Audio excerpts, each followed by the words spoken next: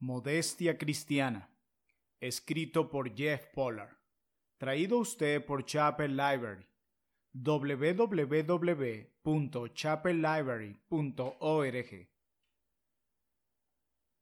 Capítulo 1. Modestia y controversia. Hebreos capítulo 10, versículo 24. Y considerémonos unos a otros para estimularnos al amor y a las buenas obras. La modestia es un asunto controvertido. No importa en qué forma lo encare el siervo de Dios. Los que lo escuchen lo juzgarán legalista o libertario. Es inevitable. Hablar contra la moda actual y las tendencias populares es siempre difícil y costoso para el siervo de Dios. Sin embargo, Dios lo ha llamado a seguir un rumbo que lo conduce por designio divino hacia una colisión frontal con el pensamiento y las costumbres del mundo. Vincent Alsop dijo cierta vez que el hombre debe tener un espíritu muy fuerte para atreverse a cruzar el arroyo o a detener la corriente del lujo y la ostentación. De modo que intervenir en este desagradecido debate es incluirse en el destino de Ismael.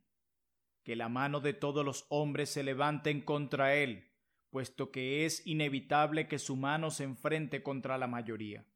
Génesis capítulo 16, verso 12. Esto ciertamente tiene aplicación en el espinoso asunto de la modestia. Sin duda que cuando lleguemos al final de este estudio, algunos pensarán que soy un liberal sin carácter y para otros seré tan solo otra ola de legalismo que azota las riberas de la libertad cristiana. Mi objetivo, no obstante, no es la controversia. Mi deseo es únicamente glorificar al Señor Jesucristo y estimular a su pueblo al amor y a las buenas obras, como lo declara Hebreos capítulo 10, verso 24. Sin embargo, puesto que la controversia es ineludible en esta materia, seguiré esta norma. El amor nos brinda una regla segura. Seamos más estrictos con nosotros mismos y más tolerantes con los demás. La regla para nuestra propia conversación debe ser muy estricta, pero la que usamos para censurar a otros estará más bien entre las más indulgentes. Hace varios cientos de años, mientras luchaba con una gran controversia, el gran Samuel Bolton dijo: mi objetivo primordial es convencer al juicio de que no irrite a los afectos, no sea que buscando ayudar a la gracia pueda estar sirviendo al pecado, y que pretendiendo conducir a los hombres a la santidad llegue a suscitar sus corrupciones y de ese modo corra en vano. Mi deseo más ardiente es que lo que aquí resulta obvio a nuestros ojos, el Dios de la verdad lo haga evidente para el corazón y que nos conceda discernimiento a mis lectores y a mí para ser capaces de distinguir entre las cosas que difieren entre sí. Este es también el deseo que arde dentro de mi corazón. Así pues, mi motivación es el amor a Cristo y a su pueblo, y mi meta es la edificación en la verdad de Dios. Ruego al lector que me perdone por cualquier punto en el que no logre alcanzar alguno de estos objetivos. Que el Señor Jesucristo reciba toda la gloria por todo lo que haya de bueno en esta obra y que sus hijos puedan beneficiarse de ello. Todas las deficiencias que puedan encontrarse son mías, y oro para que el lector rechace enseguida cualquier error contenido en este libro. Lector, examina todo a la luz de las Escrituras que dice: retened lo bueno. Primera carta de Pablo a los Tesalonicenses, capítulo 5, verso 21. Si no consideras que este estudio y sus conclusiones sean bíblicos, recházalos. Aquellos a quienes Cristo ha liberado no deben ser esclavos de las opiniones de los hombres, pero si consideras que lo que digo coincide con la palabra, entonces acepta la verdad de Dios y sírvele con gozo y alegría. Capítulo número 2. Definición de términos. Primera carta de Pablo a Timoteo, capítulo 2, versículo 9. Asimismo que las mujeres se atavíen de ropa decorosa, con pudor y modestia, no con peinado ostentoso, ni con oro, ni perlas, ni vestidos costosos. Recién convertido, asistí a un encuentro para jóvenes que se celebraba todos los años en una playa de Florida. Allí me surgieron varias interrogantes acerca de lo decoroso de estar vestido o desvestido, lo cual me llevó a la palabra de Dios y a la oración, y la conclusión fue que nunca volvería a ese congreso. También tenía hijos que me formulaban preguntas sinceras acerca de estos asuntos. Mis intentos de explicar al organizador de aquel encuentro el motivo por el que ya no quería regresar y la respuesta que di a mis hijos dieron como resultado este estudio. Respecto al encuentro juvenil, no me preocupaba ni la ortodoxia ni la capacidad de los maestros que intervinieron. Todo eso estaba muy bien. Ellos, al igual que yo, declaraban con firmeza que creían en el señorío de Jesucristo en cada área de la vida del cristiano, así como en la doctrina de la libertad cristiana. Lo que me inquietaba, sin embargo, era la playa, con su consiguiente atmósfera lasciva, y que allí la ropa de los asistentes no parecía estar en armonía con la predicación de la santidad de Dios. Esto producía un mensaje confuso, una combinación conflictiva de santidad e impureza. Me recordaba al olor rancio del perfume mezclado con el humo del tabaco. Todo aquello me llevó a analizar la modestia en general y luego la moda de los trajes de baño en particular. ¿Por qué? Porque las escrituras me convencieron de que los trajes de baño modernos son en realidad una desnudez carente de todo decoro, y la historia me convenció de que se diseñaron precisamente con esa intención. Tras pasar bastante tiempo investigando, descubrí que la industria de la moda había utilizado las prendas de baño para cambiar la opinión pública acerca del decoro. En otras palabras, los diseñadores de moda usaron los trajes de baño para desnudar a la sociedad occidental. Y esto es diametralmente opuesto a la modestia cristiana.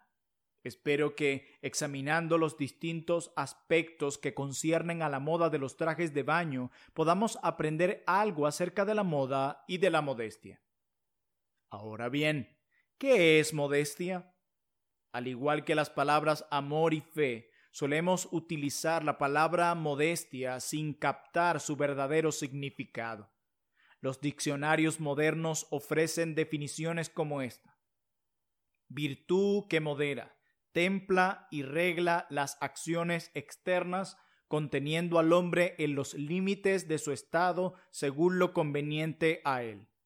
Cualidad de humilde, falta de engreimiento o de vanidad. Pobreza, escasez de medios, recursos, bienes, etc. María Moliner define modesto de la siguiente manera: aplicado a las personas y a sus actitudes y palabras, se aplica al que no se cree a sí mismo de mucha importancia o valor y adopta una actitud correspondiente. Es un hombre modesto a pesar de su valer. Número 2. Aplicado a las personas y a su posición, origen, medios, etc. De posición social o económica no brillante, aunque tampoco humilde. Un muchacho modesto o de posición modesta que se ha elevado por sus méritos. Número 3. Aplicado a las mujeres, se dice de la que cuida de que su comportamiento en el aspecto de las relaciones con el otro sexo no sea libre o provocativo. Honesta, pudorosa, recatada. Según estas definiciones, la modestia es un concepto amplio que no se limita a las connotaciones sexuales. Es un estado de ánimo o disposición que expresa una valoración humilde de uno mismo ante Dios. La modestia, como la humildad, es lo contrario del descaro o de la arrogancia.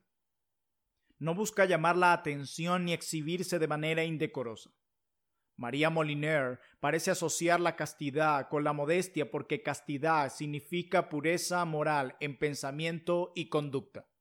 La pureza moral, como la humildad, no se exhibe con sensualidad ni tampoco con ostentación.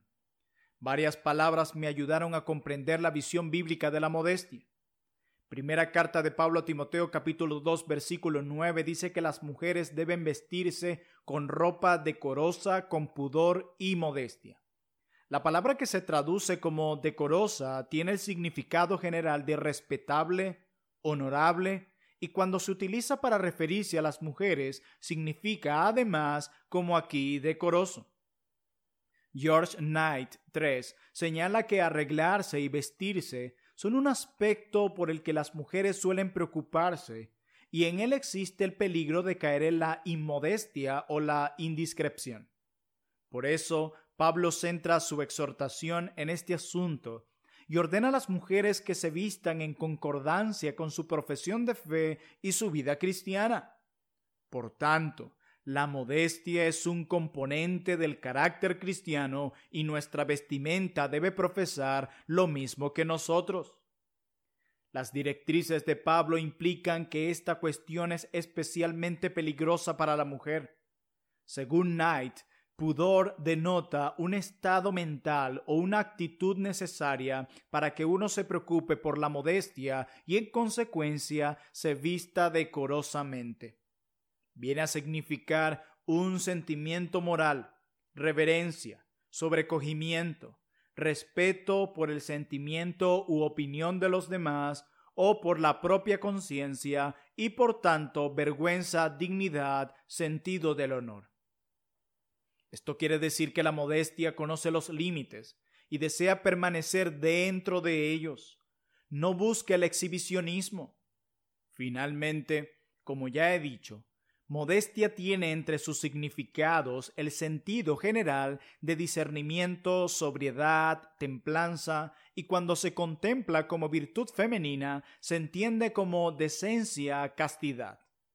El término sobriedad implica un control sobre las pasiones del cuerpo, un estado de dominio en el área de los propios apetitos. El significado básico de la palabra tiene distintos matices y connotaciones y se refiere a ese autocontrol interior habitual que nunca da rienda suelta a todas las pasiones y los deseos, que pone obstáculos para que no se le presente la tentación de caer en la inmodestia. En efecto, Pablo está diciendo que cuando tales actitudes controlan conscientemente la mente de la mujer, el resultado visible es que se viste con ropa decorosa. Kelly dice del pudor y de la sobriedad que el primer término que solo se utiliza en este versículo en el Nuevo Testamento tiene una connotación de reserva femenina en materias sexuales. El segundo expresa básicamente un perfecto control de los apetitos físicos. Aplicado a las mujeres, también tiene un matiz claramente sexual. Me he tomado el tiempo de explicar un poco el significado de estas palabras porque hoy en día hay pastores que opinan que las palabras de Pablo solo se refieren al uso de ropa lujosa, costosa o escandalosa dentro de la iglesia. Su argumento es que este tipo de ropa distraería la atención en los cultos de adoración. Lamentablemente prefieren detenerse ahí y no ir más allá. Estoy totalmente de acuerdo con que esa idea va incluida en las palabras del apóstol, pero estas personas pasan por alto el aspecto sexual que está claramente presente en el pensamiento de Pablo. Mientras que sus observaciones en líneas generales están de acuerdo con la diatriba convencional contra la extravagancia de las mujeres, probablemente lo más importante que Pablo tiene en mente es la incorrección de que las mujeres exploten su atractivo físico en tales ocasiones y también el trastorno emocional que pueden ocasionar en sus hermanos varones.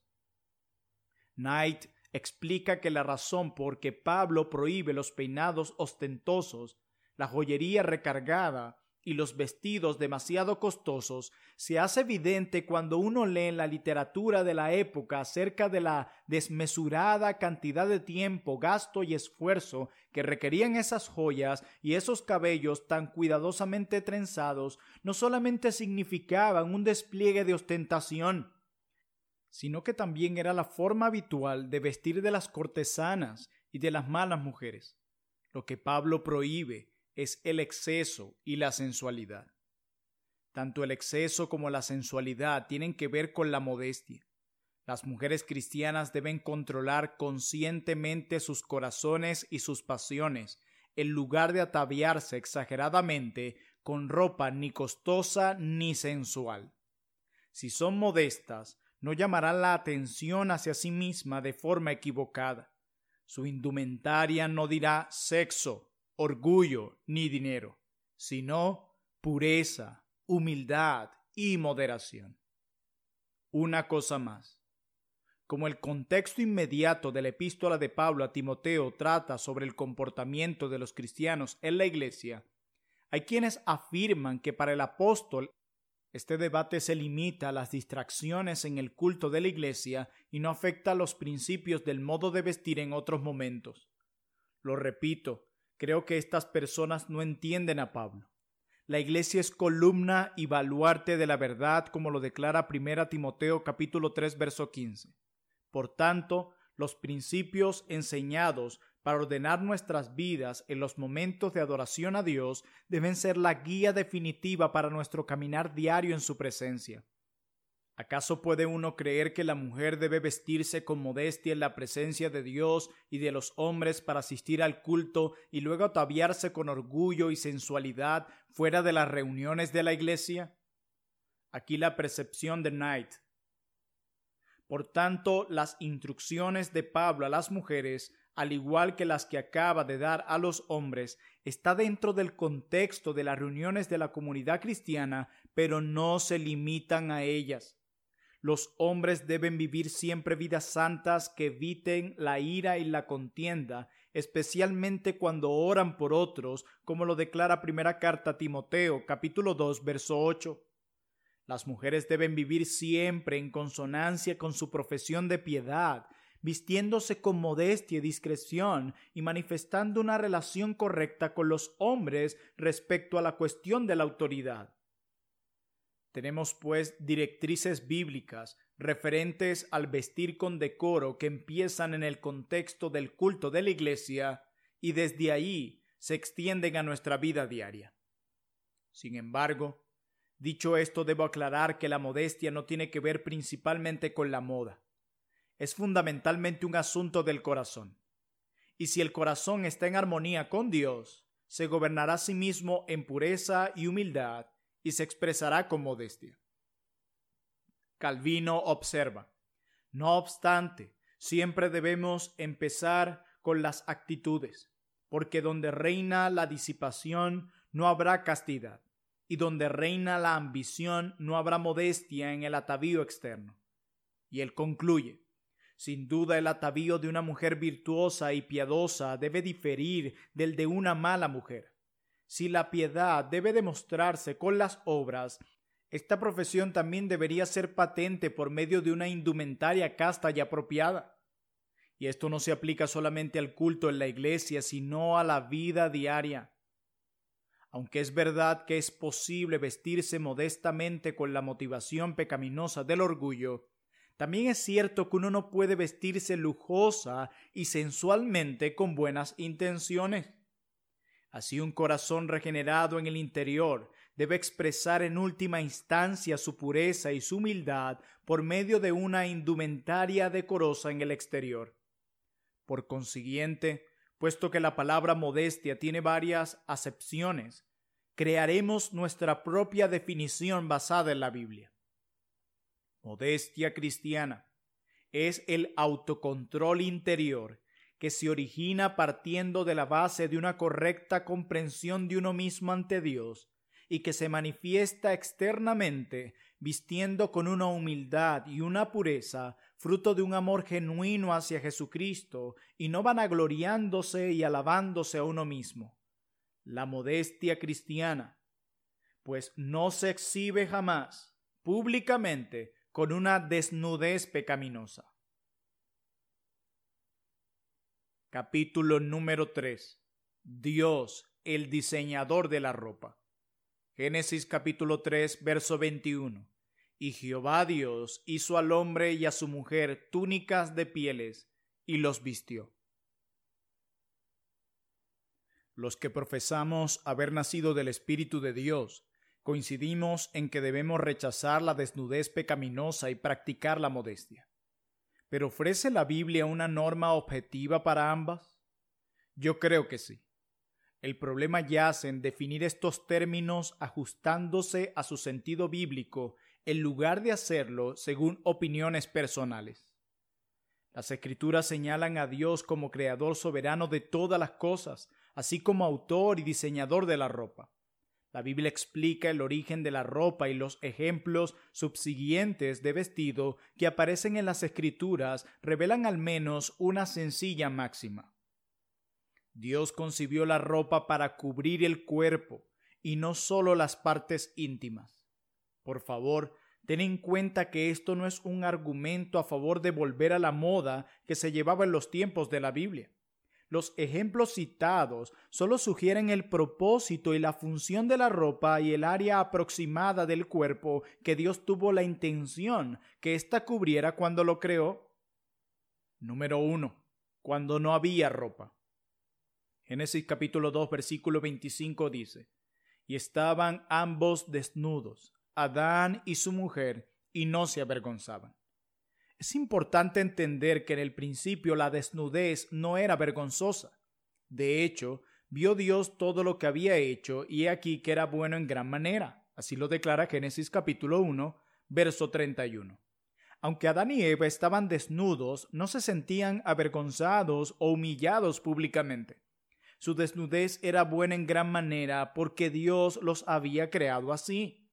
En estas circunstancias, la ropa era innecesaria. Por tanto, ¿qué fue lo que transformó la desnudez de buena en vergonzosa? ¿Y por qué Dios mismo cubrió el cuerpo del hombre? Considera con cuidado las siguientes respuestas. 2. Cuando Dios vistió al hombre y a la mujer. La desnudez era buena hasta que Adán y Eva se rebelaron contra Dios. En ese momento el pecado entró en escena, seguido por la vergüenza. Entonces fueron abiertos los ojos de ambos y conocieron que estaban desnudos. Entonces cosieron hojas de higuera y se hicieron delantales. Y él respondió: Oí tu voz en el huerto y tuve miedo, porque estaba desnudo y me escondí. Y Jehová Dios hizo al hombre y a su mujer túnicas de piel y los vistió. Así lo declara Génesis capítulo 3, verso 7, verso 10 y verso 21. Como resultado de la caída en el pecado de Adán y Eva, Dios cubrió la desnudez de ellos. El conocimiento de su pecado transformó su concepto de la desnudez, que pasó de ser buena a considerarse una vergüenza ofensiva y humillante. El bochorno y la vergüenza se introdujeron en la historia, pero el relato no acaba ahí, gracias a Dios. En su gran misericordia, el Creador les proporcionó una vestidura de gracia. El aspecto central de esta narración es su aplicación espiritual con referencia al Evangelio. Adán y Eva perdieron su estatus de justos ante Dios y fueron desnudados por el pecado. El Creador entonces mató unos animales e hizo túnicas con sus pieles para cubrir en su gracia a Adán y Eva, después de que ellos trataran de cubrirse a sí mismos, lastimosamente, con los delantales de sus propias obras. Este hermoso tipo de la misericordia y la gracia de Dios se cumplió luego en el sacrificio propiciatorio de Jesucristo. Thomas Boston comenta: pero sobre un fundamento más sólido podemos observar que nuestros primeros padres se hicieron sus primeras prendas de vestir y Dios hizo las siguientes, las cuales cumplieron con eficacia su función como vestido. De aquí podemos aprender la absoluta insuficiencia de nuestra propia justicia para cubrir nuestra desnudez espiritual y la total necesidad que tenemos de la justicia de Dios, la justicia imputada que es capaz de vestir por completo al alma pecadora. Dios utilizó este hecho material para enseñarnos una verdad espiritual. Sustituyó los delantales de Adán y Eva por túnicas de pieles. Aunque Adán cubrió sus partes íntimas, Dios le cubrió desde las rodillas hasta el cuello. esto es importante. La obra de las manos de Adán no fue aceptable para Dios, ni espiritual, o sea, la justicia de sus obras, ni físicamente su desnudez. Solo la cobertura de Dios es suficiente en ambos aspectos. Mientras que Adán cubrió solo sus partes íntimas, el Señor cubrió el cuerpo del hombre. Alsop afirmó que nuestros primeros padres, en su apuro por cubrir su vergüenza, solo se preocuparon de hacerse delantales. Pero Dios, que tenía una idea correcta de las necesidades del hombre y de lo que hacía falta para suplirlas, de la norma de la decencia y de lo que cumpliría completamente, les dotó de vestiduras para que todo el cuerpo estuviera cubierto y oculto.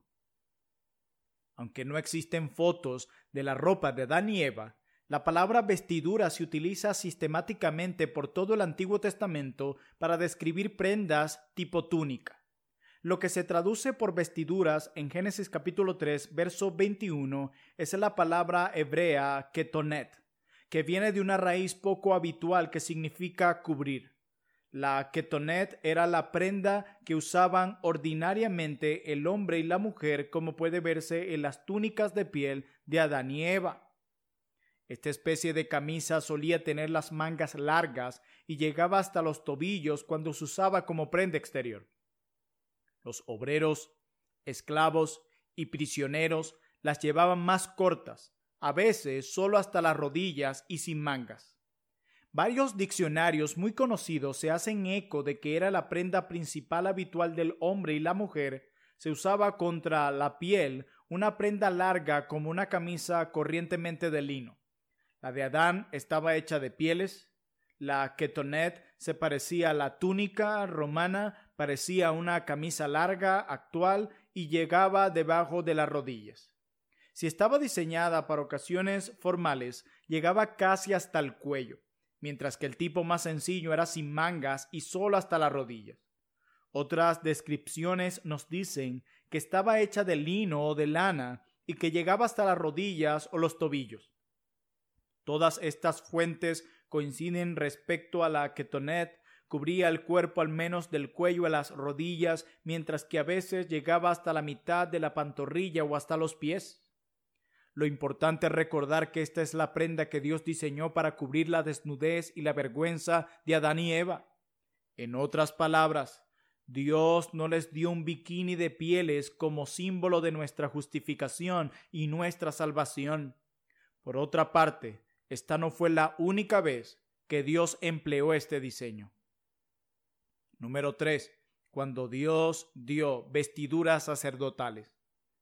Dios no solamente ordenó a los sacerdotes para su oficio santo, también les diseñó una vestimenta santa. Le dijo a Moisés: «Y tú hablarás a todos los sabios de corazón, a quienes yo he llenado de espíritu de sabiduría, para que hagan las vestiduras de Aarón, para consagrarle para que sea mi sacerdote. Las vestiduras que harán son estas: el pectoral, el efod, el manto, la túnica, o sea, el ketonet, bordará la mitra y el cinturón. Hagan pues las vestiduras sagradas para Aarón tu hermano y para sus hijos, para que sean mis sacerdotes». Así lo declara el libro del Éxodo capítulo 28, verso 3 al 4. De este modo Dios, el diseñador original de la ropa, cubrió sus cuerpos como había hecho con Adán y Eva. Número 4. Cuando Dios usó ropa. El Señor Jesucristo es el Verbo que se hizo carne y habitó entre nosotros. Así lo declara Juan capítulo 1, verso 14. Una pregunta lógica es: cuando Dios se hizo hombre, ¿qué ropa vestía? La respuesta bien merece esta larga cita de Alfred Edersheim, que dice lo siguiente: el vestido del cuerpo, por lo general, lo constituían 3 o 4 prendas. Primero venía la ropa interior, la chaluk, túnica, o la kituná, también kitanita o kitunita, la ketonet bíblica, nombre este último del cual puede haberse derivado el término inglés cotton, que quiere decir algodón. La chaluk podía ser de lino o de lana. los hombres de letras las llevaban hasta los pies. Iba cubierta por una prenda exterior, el telit o manto, hasta un palmo de su borde inferior aproximadamente. La chaluk estaba en contacto con el cuerpo y no tenía otra abertura que para pasar el cuello y los brazos. Su borde inferior tenía una especie de costura. Poseer solo una de estas prendas era considerado una marca de pobreza. De ahí que cuando los apóstoles fueron enviados a su misión temporal, se les indicara que no tomaran 2 túnicas, como lo declara Mateo capítulo 10, verso 10.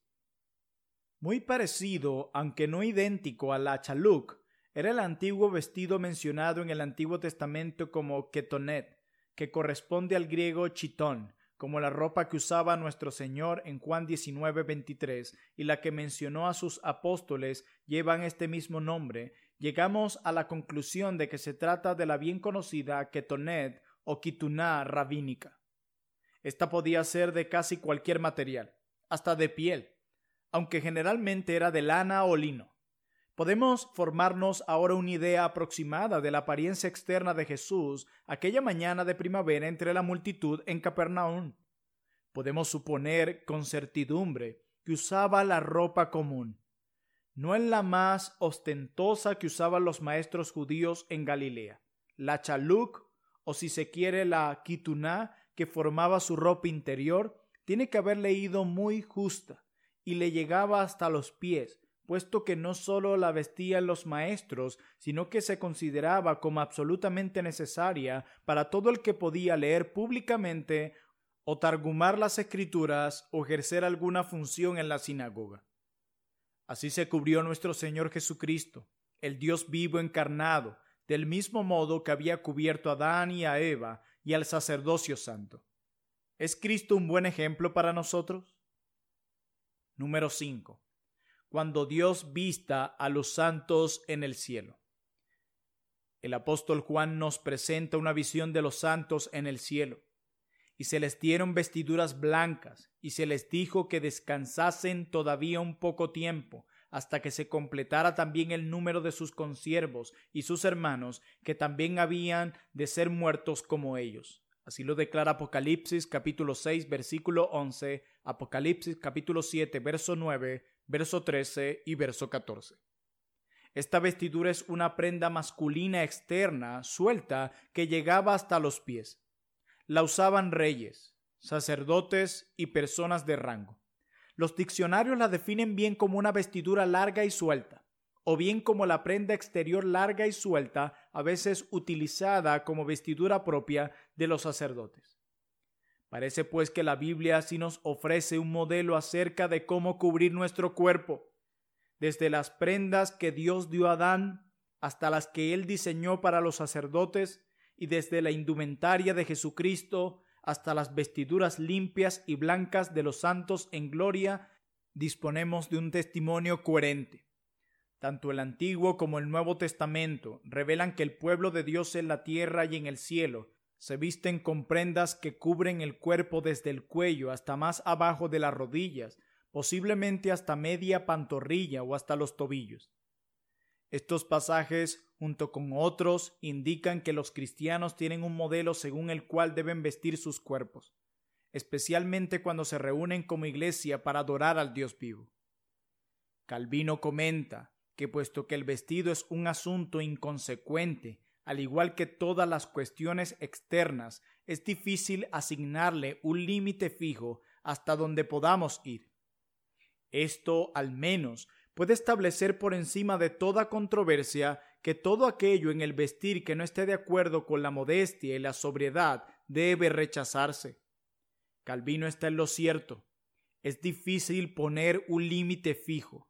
Sin embargo, ya que Dios mismo cubrió a Adán y a los sacerdotes, y puesto que Cristo se cubrió como cubre a los santos en el cielo, ¿acaso no tenemos el modelo perfecto de modestia y sobriedad? Cuando nosotros los creyentes no encontramos un mandato escrito en la Biblia, lo normal es que busquemos en el testimonio perfecto de Dios un principio a partir del cual podamos sacar una conclusión adecuada. Si rechazamos este sistema, ¿Dónde vamos a encontrar un modelo de modestia? Junto a cualquier otra enseñanza que pueda obtenerse de estos relatos de las Escrituras, es obvio que la ropa cubría el cuerpo, especialmente en el acto de adoración.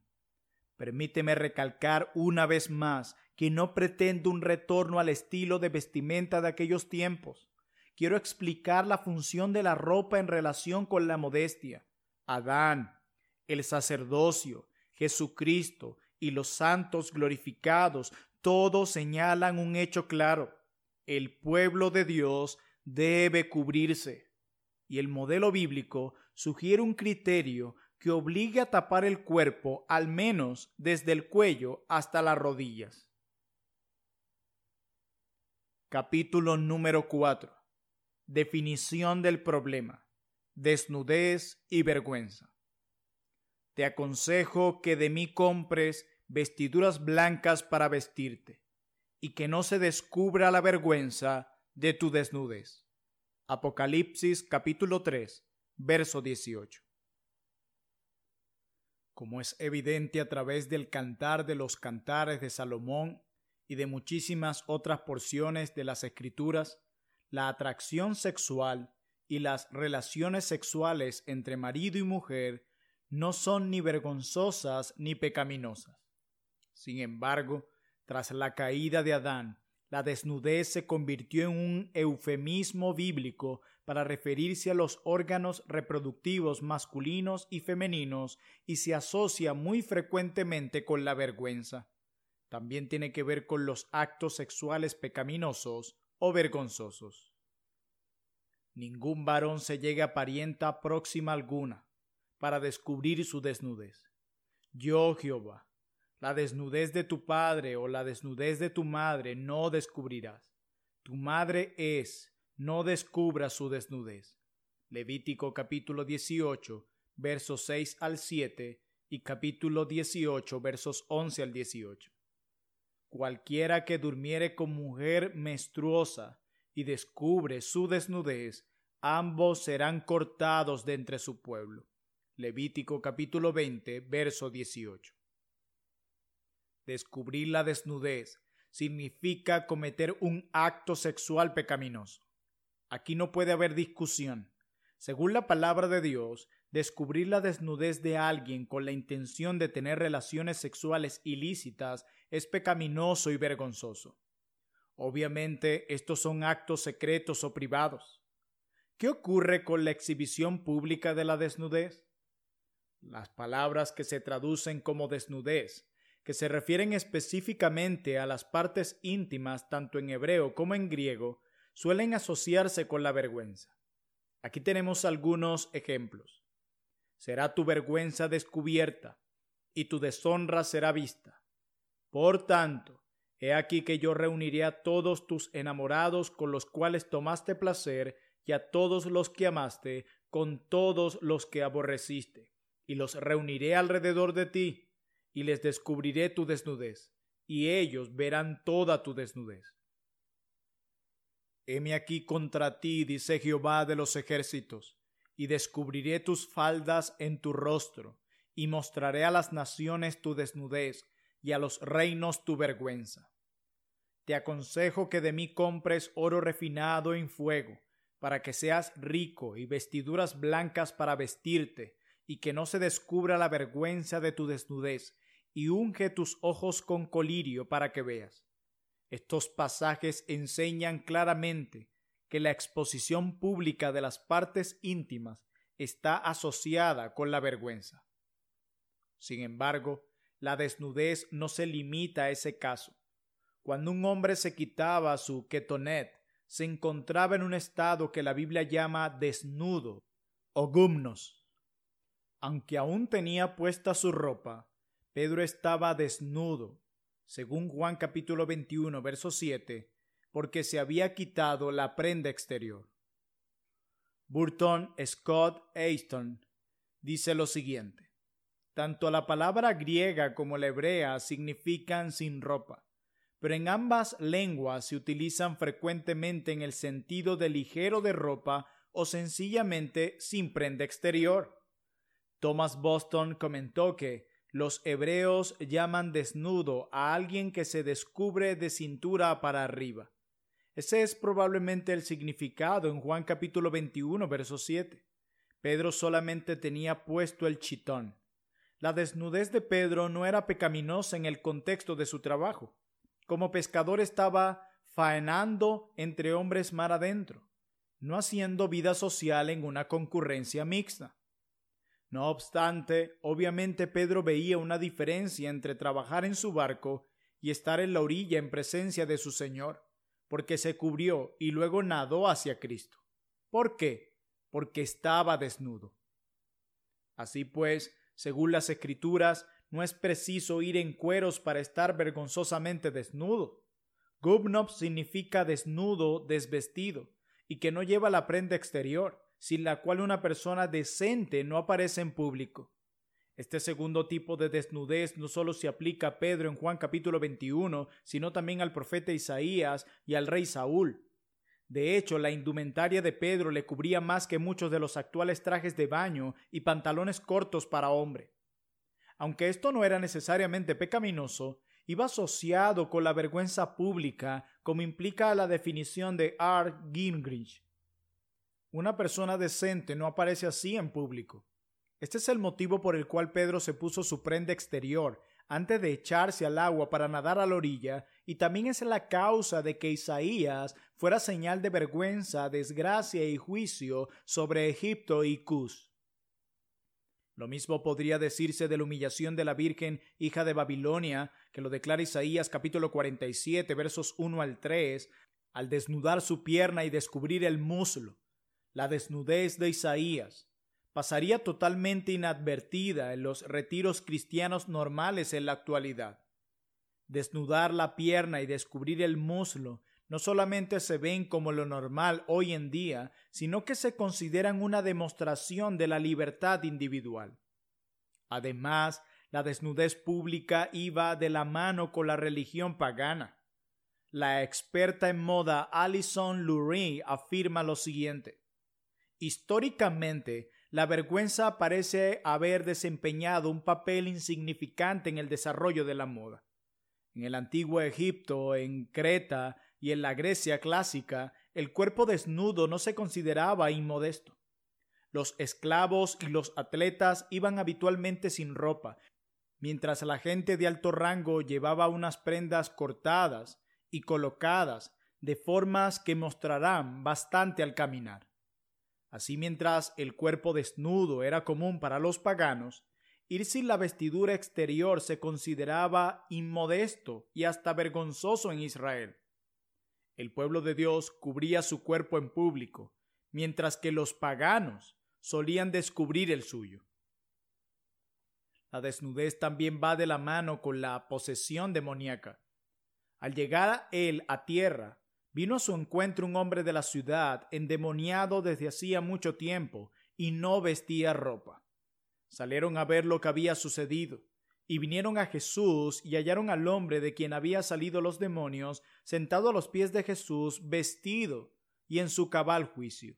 Así lo declara Lucas capítulo 8, verso 27 y 35. Cuando era impulsado por los demonios, el endemoniado estaba desnudo.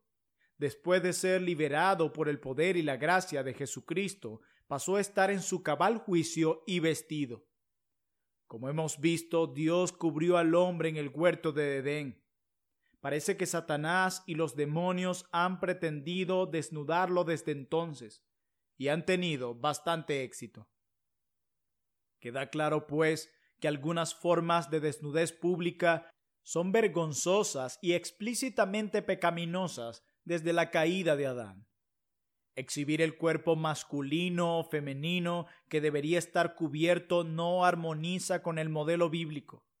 Asimismo, puesto que exhibir las partes íntimas es vergonzoso, también resulta obvio que la ropa que las destaca o llama la atención hacia esas partes del cuerpo es igualmente vergonzosa e inmodesta.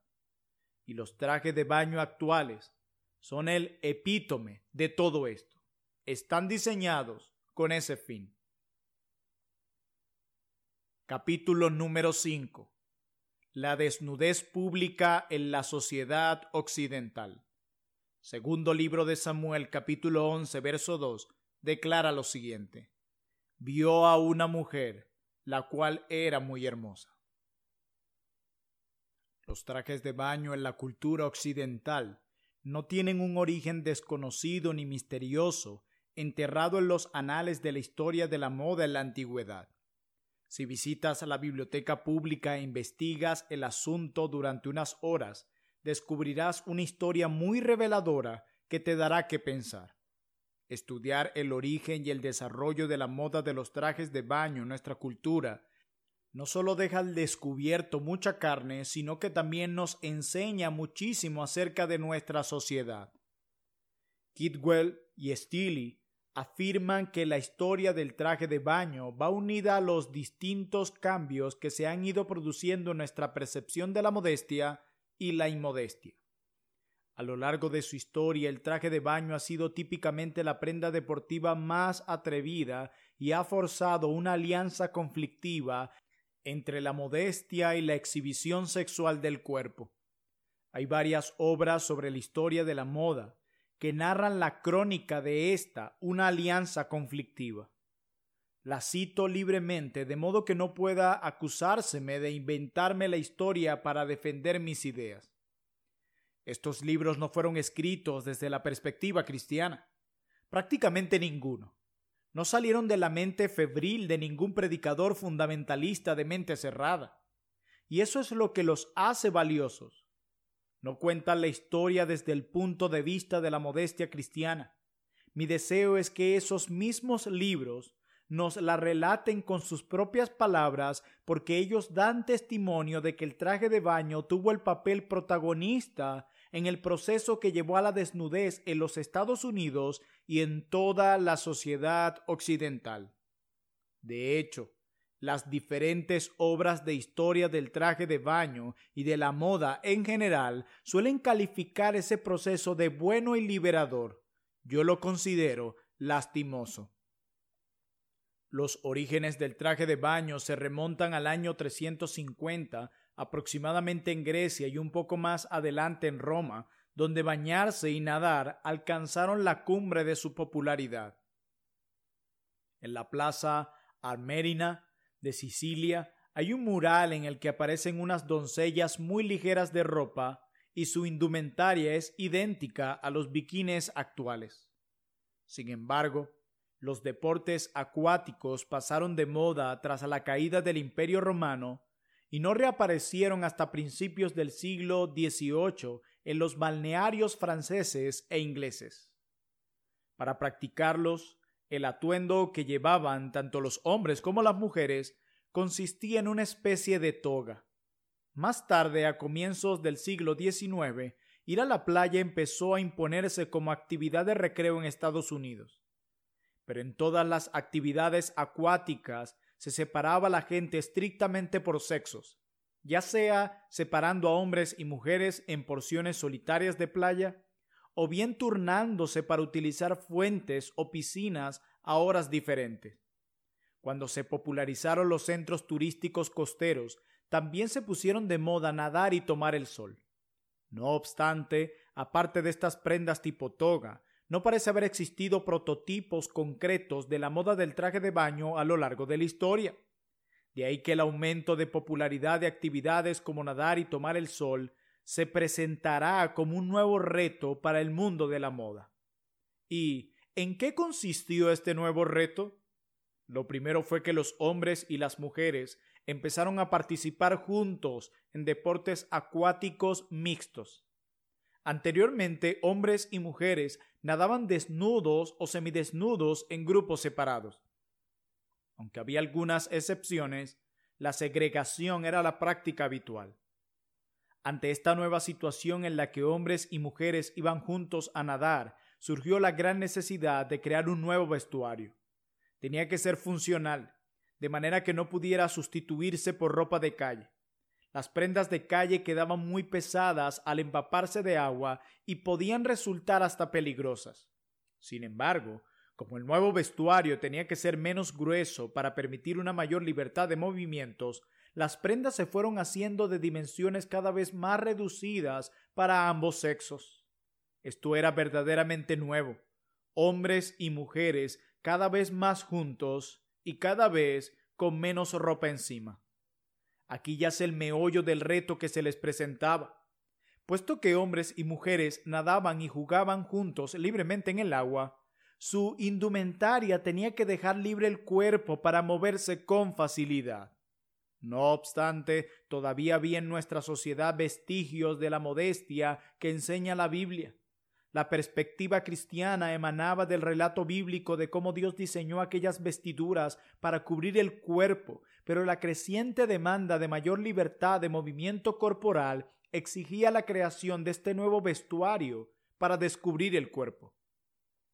Los diseñadores de moda entendían que esta ropa de playa tendrían que tapar, pero sabían muy bien que para que pudiera proporcionar esa libertad de movimiento, por su propia naturaleza, estas prendas mostrarían bastante. Este traje anfibio tendría que ser una paradoja sartorial, una forma de ir desnudo que funcionara como símbolo de ir vestido. Una vez que hombres y mujeres dejaron de participar separados en las actividades playeras, comenzó el inevitable striptease acuático. Los esfuerzos que siguieron para mantener algún atisbo de modestia y al mismo tiempo liberar los brazos y las piernas explican por qué los primeros trajes de baño tuvieron ese aspecto incómodo y pesado que nuestra cultura encuentra hoy tan divertido. Sin embargo, no nos engañemos. Estos anticuados trajes de baño tan cómicos constituyeron, al menos durante un tiempo, un intento de hacer perdurar el ideal cristiano, honrado en otro tiempo, de cubrir el cuerpo. Los diseñadores de traje de baño luchaban con un problema que les dejaba perplejos. El traje de baño tenía que servir para el agua y para la arena, desde el vestidor hasta la orilla misma del mar. Las normas de modestia en aquel tiempo reclamaban claramente que se tapara el cuerpo, pero la funcionalidad dentro del agua requería dimensiones reducidas. Y dado que generalmente la industria de la moda no se regía por la palabra de Dios, la anticuada idea de la modestia era el único obstáculo que estorbaba para poder exhibir el cuerpo cada vez más.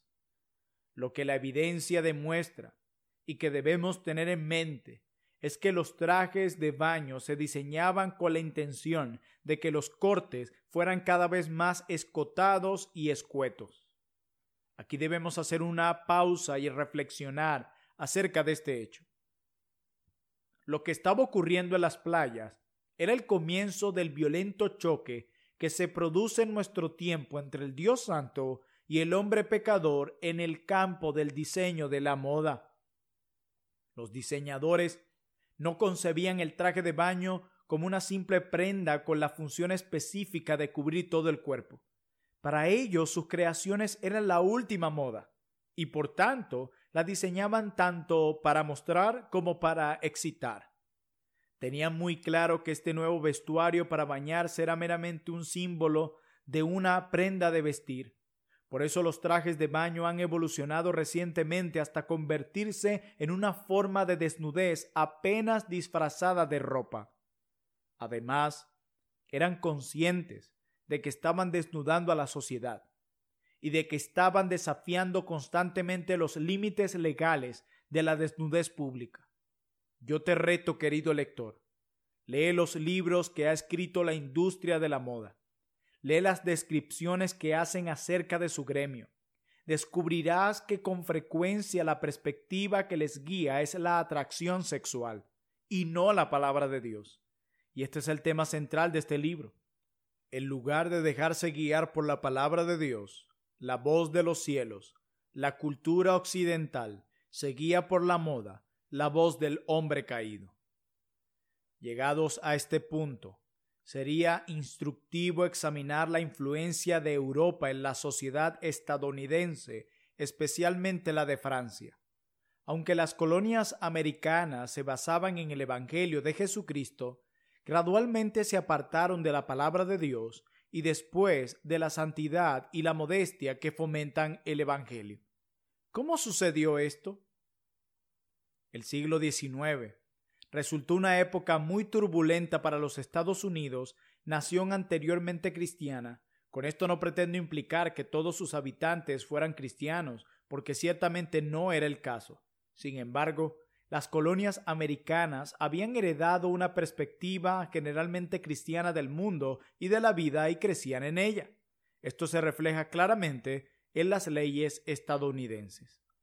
Durante este periodo, las grietas en el dique de nuestra decreciente moralidad empezaron a dejar paso a la presión del estilo de vida, la filosofía, el pensamiento político y la teología de Europa.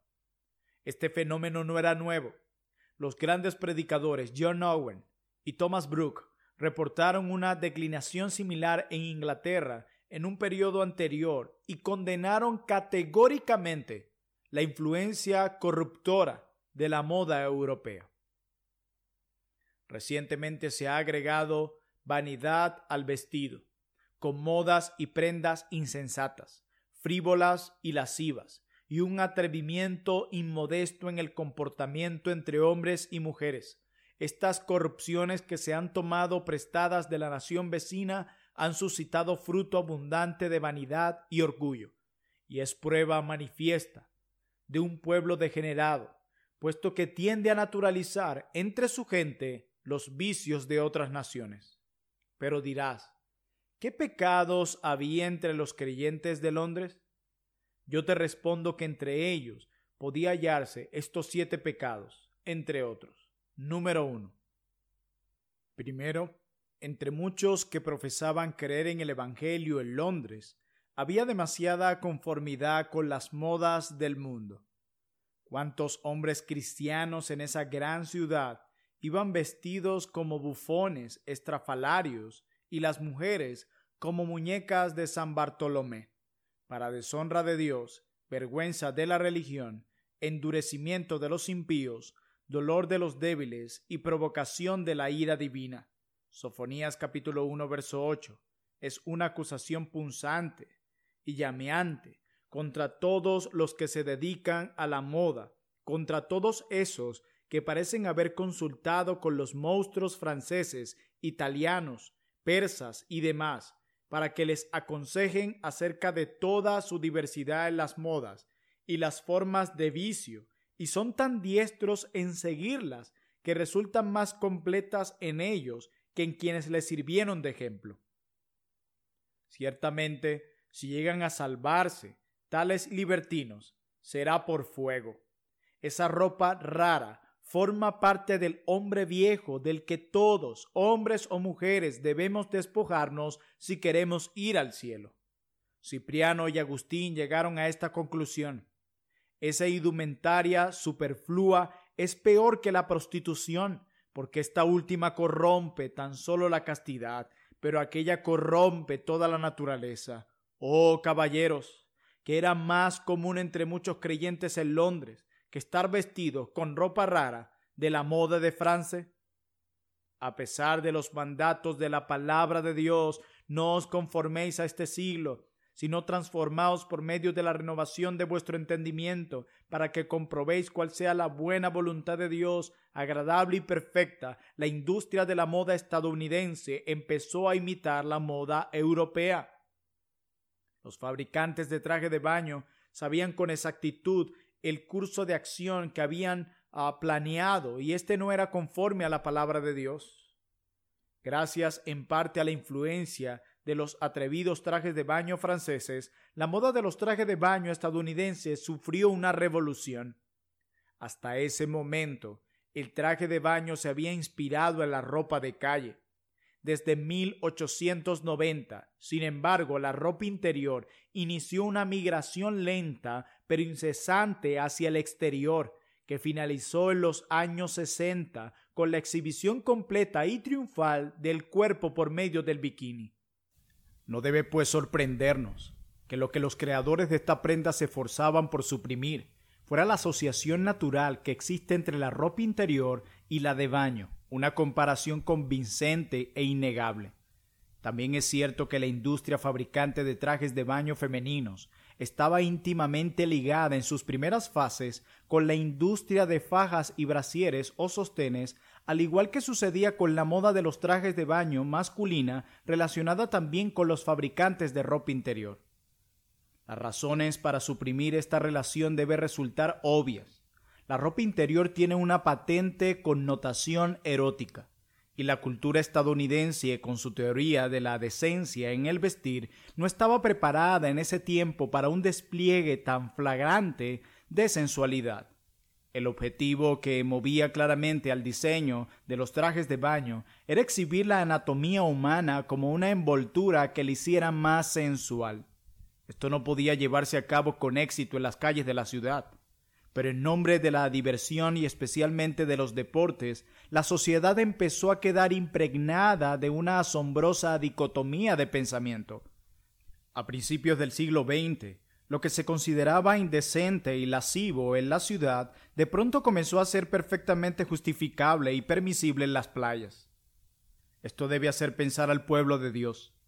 Esta transición de la ropa de calle a la ropa interior como fuente de inspiración de ningún modo puede defenderse como una tendencia hacia la modestia. Asimismo, en nombre del deporte, la diversión y siguiendo las tendencias de la moda europea, los estadounidenses empezaron a considerar legítima la desnudez pública.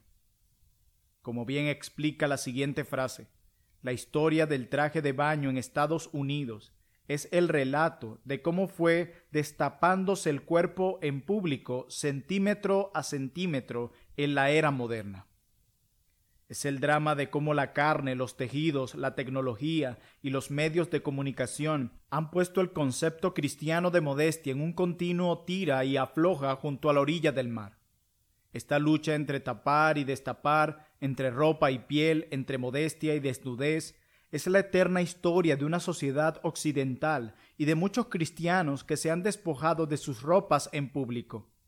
Ahora podemos contestar dos preguntas. En primer lugar, ¿por qué no se hizo pública la exhibición del cuerpo en la sociedad occidental hasta la actualidad? La respuesta es sencilla. La cultura estadounidense y en general la de todo Occidente proviene de una visión bíblica del mundo que incluía cubrir el cuerpo. La segunda pregunta es, ¿qué cambio de la sociedad ha dado lugar a esa exhibición pública del cuerpo? Parece que la moralidad cristiana y la modestia que comporta conceptos que anteriormente habían prevenido la desnudez pública sencillamente cedieron ante la creciente presión social. La influencia de los medios de comunicación, la industria de la moda y la opinión pública, cada vez más seculares, iba ahogando lentamente pero con eficacia la voz de la palabra de Dios. En consecuencia, las bases de la cultura occidental en cuanto a la modestia se erosionaron, casi hasta el extremo de desvanecerse.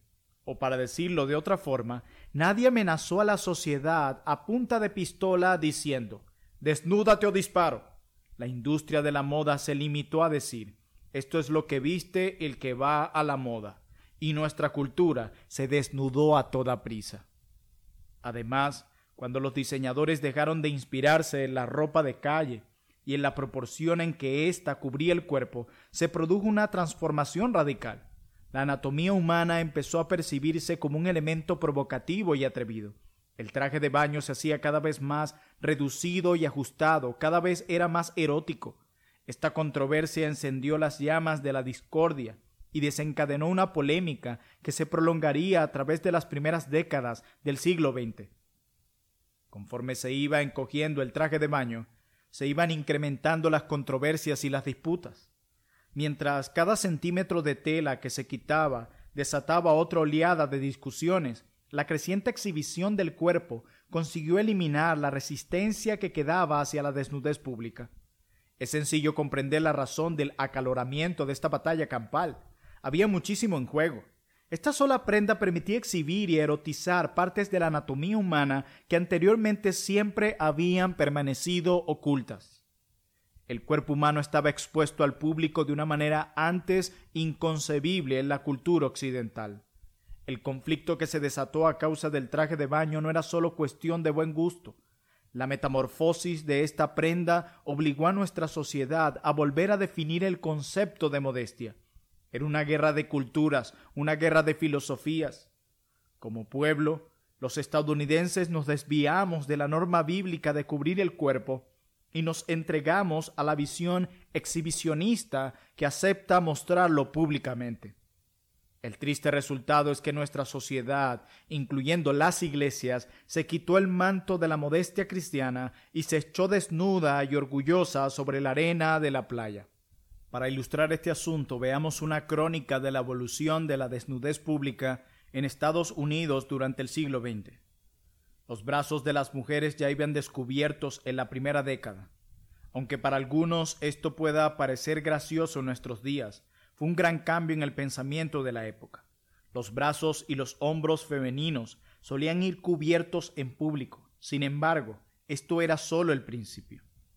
La controversia acerca de cubrir el cuerpo o exhibirlo siguió viva durante los años 20 mientras se iban desnudando progresivamente las piernas y la espalda. El escote apareció en los años 30. En su alocada búsqueda por disponer de mayor libertad y de exhibirse al máximo, los diseñadores de traje de baño se deshicieron de la sobrefalda que había caracterizado la mayoría de las prendas de baño femeninas hasta entonces. Tanto hombres como mujeres querían lucir sus cuerpos bronceados, de manera que las prohibiciones legales dirigidas a proteger la modestia pública eran de continuo desafiadas y quedaron poco menos que desechadas. Hubo muy poca resistencia pública, que cedió fácilmente, dejó caer sus vestidos y se sumó a la multitud. En las décadas de los 30 y los 40 tuvo lugar una hazaña tecnológica que vino seguida por un cambio drástico en el diseño de los trajes de baño. Los nuevos tejidos y fibras permitirían al cuerpo distinguirse mejor. Estas fibras hicieron posible notar mejor las curvas. El cuerpo tapado por esos anticuados y voluminosos trajes del pasado aparecía ahora literalmente a la luz del día. El primer traje de baño de 2 piezas apareció en las páginas de las revistas de moda en 1935. Tan solo desnudaba unos centímetros de carne entre las 2 partes. Aunque algunas se atrevieron a ponérselo, no llegaría a estar verdaderamente de moda hasta los años 40. Durante las décadas de los 40 y los 50, los trajes de baño de 2 piezas mostraban mucho más del cuerpo. También se popularizó el maillot, diseñado con agujeros y aberturas para dejar al aire el vientre y los costados. El maillot resaltaba las caderas y era más ajustado. Otra vez volvieron a aparecer nuevas fibras que lo hacían posible. Los tejidos elásticos acentuaban las curvas del cuerpo de una forma inimaginable años atrás. Ahora el cuerpo podía exhibirse, destacarse y explotarse cuando se quisiera, gracias a unos trajes increíblemente ajustados como una segunda piel, y los diseñadores se sentían en su derecho de seguir diciendo que cubrían el cuerpo. El maillot cada vez tenía un escote cada vez más bajo y pantaloncitos cada vez más cortos. Los hombros desnudos y las cinturas y los pechos bien ceñidos inundaron las playas como las inundan las mareas altas. Durante aquel periodo en que la indumentaria de baño estaba enfocada hacia las curvas femeninas, las cámaras fotográficas de los hombres hacían lo mismo.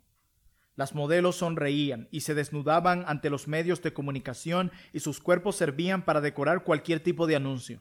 Las jóvenes sirenas en traje de baño se convirtieron en un elemento imprescindible de la publicidad en los Estados Unidos para vender cualquier producto, desde automóviles hasta campañas electorales. El ombligo ya se exhibía en los años 60 y 70. Luego en los años 70 las caderas quedaron al descubierto gracias a prendas de corte alto. Los diseñadores desnudaban los muslos femeninos, a veces hasta la cintura, cosa que deslumbraba a la sociedad estadounidense con una zona sexualmente excitable más. Esto hizo que el traje de baño de una pieza, que se calificaba de conservador, resultara más erótico que nunca. Y cada nueva temporada los creadores de traje de baño cambiaban y manipulaban los tejidos para destapar otra parte del cuerpo. Los trajes de baño gritaban virtualmente a los mirones: «¡Mira esto! ¡Ahora mira aquello!». Y en los 80 y los 90 aparecieron otras formas de expresión aún más radicales como las tangas para dejar ver las nalgas o el topless, eliminando la parte superior del bikini. Las intenciones de los diseñadores eran, como es obvio, desvestir y exhibir partes de la anatomía humana que nunca había estado al alcance del público. Ese continuo erotizar de las partes del cuerpo y su búsqueda perpetua de nuevas zonas erogéneas para exhibir recibían el calificativo de diseño. Una breve ojeada a la vida de tres de los más grandes diseñadores de prendas de baño debe bastar para aclarar este punto al máximo. Como no estaba interesado en el negocio familiar, fabricación de ropa interior masculina corriente, Fred Cole se fue a Hollywood para hacerse actor. Esto no le dio resultado y finalmente se unió a la empresa familiar. El corazón de Cole parecía inclinado hacia la creación de trajes de baño, no de calzoncillos largos. Sus energías creativas se animaban con la convicción de que el traje de baño no era tanto para nadar como para lucirse. Soñaba con mujeres espectaculares de ojos aterciopelados y esculturales, actrices del cine mudo. Las imaginaba vestidas con trajes de baño de dimensiones tremendamente reducidas, de manera que el cuerpo se transformaba en el vivo teatro del deseo. Guiado por estos pensamientos, diseñó su primer traje de baño con un gran escote y unas sisas muy amplias, una cintura de talle muy bajo y una diminuta falda que caía sobre unos pantaloncillos cortos. El resultado era una visión desequilibrada de la sexualidad. Margin Feliye, la húngara loca de Chicago, tenía por costumbre retar a la industria textil a que crearan tejidos que se pegaran a las curvas del cuerpo de la forma que ella se las imaginaba. Su particular genio yacía en encontrar ese enfoque inesperado del cuerpo que lo hiciera a la vez perturbador y seductor. Como quiera que fuera la prenda, siempre había un elemento escandaloso en sus trajes de baño. Carol Schunerer, una mujer regordeta y bondadosa de cabello canoso y gafas con montura de acero, dedicó su vida a convencer a las demás mujeres de que se quitaran tanta ropa en público como les fuera posible. En 1931 diseñó el antecesor del traje de baño de 2 piezas. Sus propias modelos quedaron tan horrorizadas por aquella exhibición sin precedentes del vientre desnudo que se negaron a ponérselo. Superando al resto de diseñadores, los de moda de baño han triunfado asombrosamente en la tarea de cambiar la opinión pública acerca de la modestia. Está tan claro como el agua que sus creaciones se diseñaron para exhibir lo más posible el cuerpo humano en público.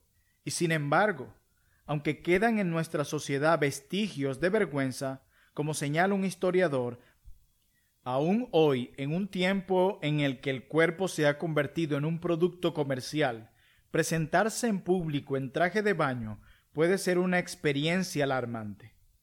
Ahora quiero formular 2 preguntas. Número 1.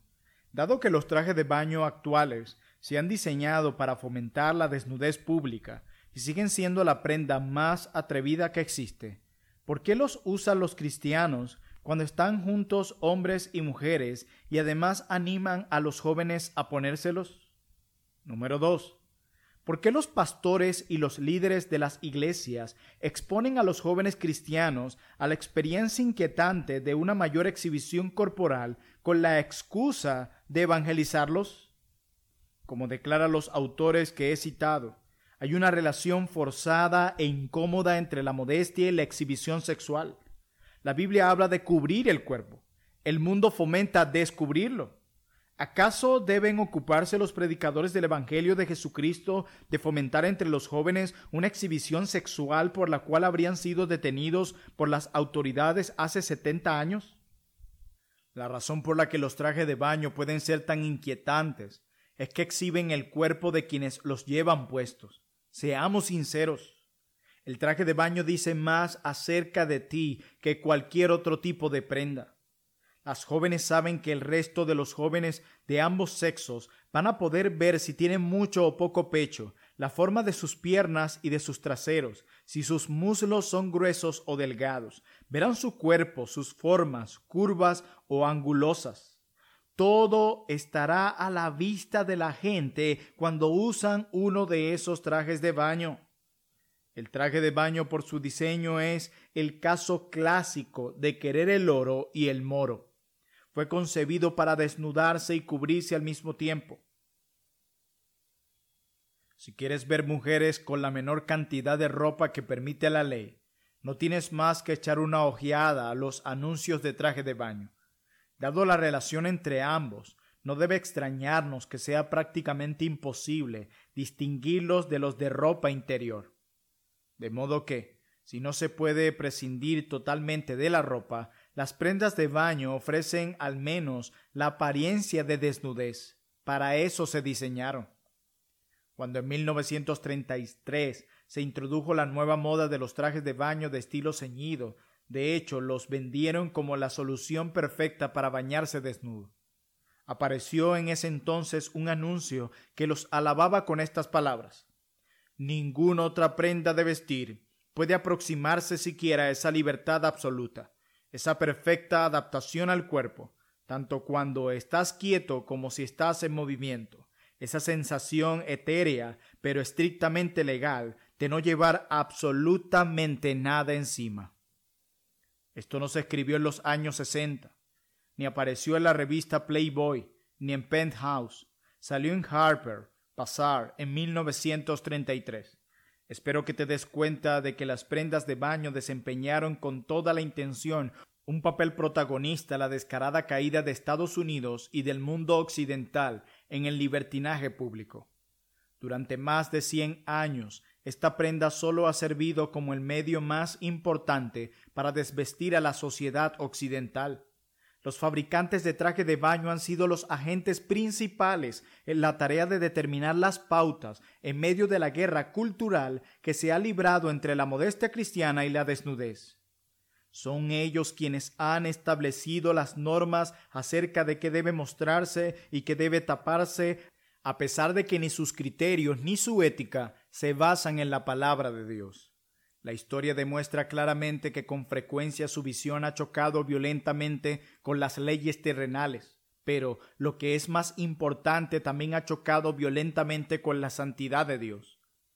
Hace 60 años vestir de esta manera se calificaba de indecencia. Hoy algunos pastores, maestros de escuela dominical y conferenciantes bíblicos lo llaman libertad cristiana y una cuestión inconsecuente. Creer que es inconsecuente usar o no una prenda concebida para hacer eróticas diversas partes del cuerpo pone de manifiesto la dicotomía de pensamiento que ya he mencionado.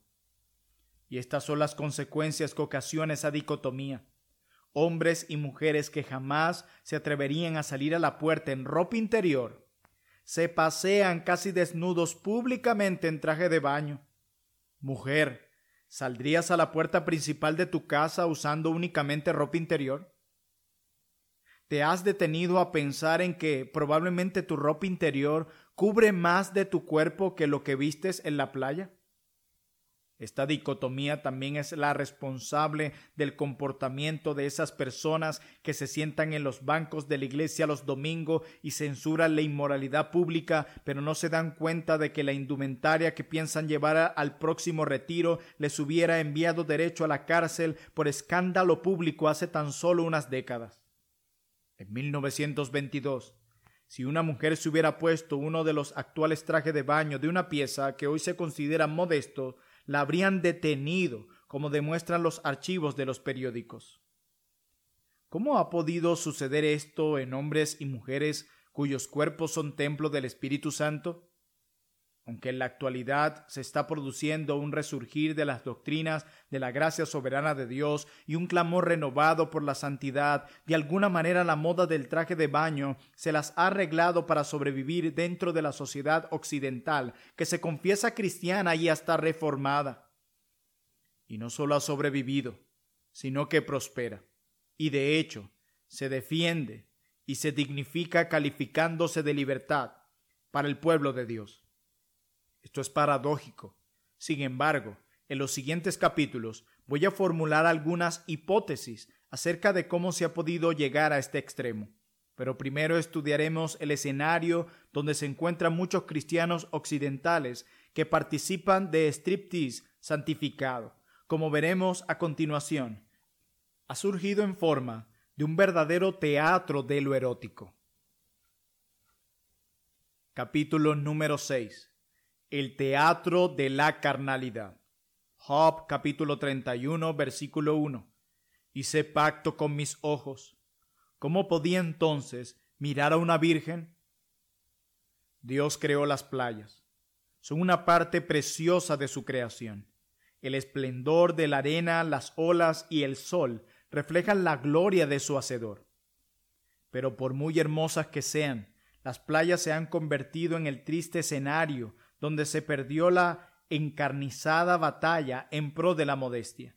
Durante los últimos años del siglo XIX y los primeros del XX, ir a la playa llegó a ser casi una religión para los occidentales.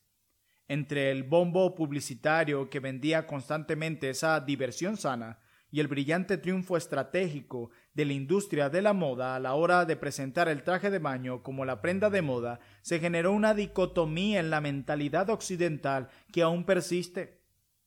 El grado de desnudez que no se consentía en las calles de la ciudad llegó a considerarse literalmente la última moda en la playa. El ambiente de la playa no solo justificaba la desnudez, sino que se tornó en un nuevo teatro de erotismo cuyo atractivo era demasiado embriagador y seductor para que la mayoría de las personas pudiera pasarlo por alto. Unos pocos púlpitos censuraron el obvio escándalo moral de la nueva mentalidad, pero lo silenciaron pronto y apenas se les volvió a oír. Ese movimiento precipitado hacia las playas abrió la puerta a la justificación de la desnudez pública. Este ir a la playa está tan profundamente aferrado a la psicología occidental que es probable que muchos de nosotros ignoremos que la escena tan habitual de hombres y mujeres jugueteando juntos entre las olas era casi desconocida en la historia de la humanidad hasta mediados del siglo XIX. Conforme crecía la demanda de trajes de baño más funcionales, la sociedad se deshacía de la moralidad pública al tiempo que se despojaba de las prendas exteriores y la dejaba a un lado como si se tratara de un vestido viejo que ya no se usa. La playa pasó a ser un escenario donde el cuerpo femenino era la protagonista de una nueva alegoría moral, como las de la Edad Media, que se desvestía intencional, progresiva y provocativamente. Para las mujeres, vestir con modestia se convirtió en una preocupación crucial durante las 3 últimas décadas del siglo XIX, periodo en que se produjo la difícil transición del traje de baño a la natación. Hacia mediados de siglo, miles y miles de hombres, mujeres y niños se escapaban a este mundo de esparcimiento, o sea, la playa, mientras se alejaban de las presiones de la urbanización y la industrialización. Y de esta cultura del placer nació la figura de la joven de verano, una mujer que obviamente se deleitaba en tentar a los hombres con sus gracias y su indumentaria atrevida durante las vacaciones, a medida que la joven de verano y sus seguidoras más conservadoras se convertían en el panorama habitual en playas públicas y privadas. Bañarse en las piscinas y en la playa pasó a ser una forma muy social de diversión mixta. La moda del traje de baño funcional ya no era adecuada y las mujeres comenzaron a adoptar estilos que les permitieran mostrar sus encantos. Contra todos los códigos de etiqueta, los jóvenes no solo se negaban a apartar la mirada, sino que algunos de los más descarados solían reunirse al borde del agua para contemplar esas imágenes vivientes de Venus saliendo del mar. Es obvio que nuestra cultura se especializa en preparar pasatiempos playeros. Todo tipo de organizaciones puede encontrar alguna razón para reunirse en una playa, desde vacaciones y deportes acuáticos hasta seminarios y retiros cristianos. Ese gusto por la playa y la vida desnuda está tan arraigado en la cultura moderna occidental que cuestionarse si es o no correcto se considera al mismo nivel que el fariseísmo legalista, un retroceso a la mentalidad de los puritanos aguafiestas. Sin embargo, hasta quienes narran modernamente la historia de la moda indican con acierto que nadar es una provocación social. Un extremo da lugar a un comportamiento algo dudoso y encubiertamente sensual. De hecho, aquellos en el siglo XIX veían la playa como un lugar de permisividad y desvergüenza, no se equivocaban. También señalan lo que, por desgracia, es obvio. Esa mentalidad que ansiaba divertirse al sol fomentó una mayor conciencia del propio cuerpo y los trajes de baño femenino cada vez mostraban más conciencia del cuerpo, como si los hombres no fueran ya bastante conscientes del cuerpo. La playa como striptease progresivo ha ido tomando un rumbo inequívoco hacia el auténtico objetivo de su carrera erótica, la desnudez completa. En los 70, el cabello y la piel tenían que estar en perfectas condiciones y los músculos bien tonificados para poder exhibirlos en traje de baño. El cuerpo estaba de moda, especialmente en la playa, y nadie tenía la menor duda de que el traje de baño, por muy bonito que fuera, no era más que una envoltura para resaltarlo. Todas las prendas de baño poco a poco fueron perdiendo centímetros y aumentando en su aspecto provocativo tanto a la vista como al tacto, gracias a los nuevos tejidos suaves y brillantes que se utilizaban. Pero las mujeres más atrevidas ya ni usaban bikinis minúsculos, ahora solían quitarse por lo menos la parte de arriba en todas las playas más importantes del mundo. Esta parodia, por supuesto, no podía hacerse en los lugares de trabajo, pero la playa proporcionaba la última frontera para los pioneros que pretendían desafiar con todo descaro a la moralidad antigua. La moda del traje de baño no solo legitimaba la desnudez, sino también su gemelo, el voyeurismo. La figura femenina ya no era una mera fantasía escondida bajo varias capas de tela y ropa interior. Ahora era la auténtica realidad llena de sensualidad a la vista de todos aquellos que quisieran mirar. Aunque el justo Job dijera: hice pacto con mis ojos, ¿cómo pues había yo de mirar a una virgen? Como lo declara en Job capítulo 31, versículo 1, los hombres de Occidente establecieron la costumbre masculina de mirar a las vírgenes y tener fantasías con ellas. Los mirones son inherentes a la actividad de nadar. Lo que no vemos en las calles es palpable en la playa. Los trajes de baño y los mirones constituyen un concepto indivisible. Si los cristianos no se dan cuenta de que el mundo ve la playa de esta forma, es preciso que despierten a la realidad. Generalmente los perdidos ven la playa como el teatro del cuerpo. ¿Dudas de esto? Entonces haz una pausa y piensa en lo siguiente. Si bien el traje de baño había de proporcionar a la imaginación moderna el erotismo que emana de ocultar y enseñar alternativamente el cuerpo, no obstante, es innegable que la desnudez era el estado natural del baño. El acto de mirar a la gente, el gran voyeurismo burgués, resulta más interesante cuando bañarse implica un diálogo íntimo entre tejido y piel que rara vez se alcanza a ver con tanta claridad en la vida moderna, por no decir nunca. En otras palabras, en la playa se puede ver más de lo que está permitido legalmente en cualquier otra parte. Cuerpo vivo desnudo. Y no solo eso, de hecho, el cuerpo se presenta en un envoltorio para hacerlo más erótico de lo que resultaría en la desnudez más completa. No nos engañemos.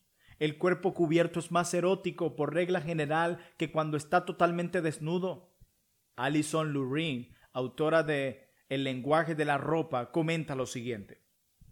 Algunos escritores modernos creen que la costumbre de ocultar deliberadamente ciertas partes del cuerpo no apareció con el fin de apagar el interés sexual, sino con una forma inteligente de acrecentarlo.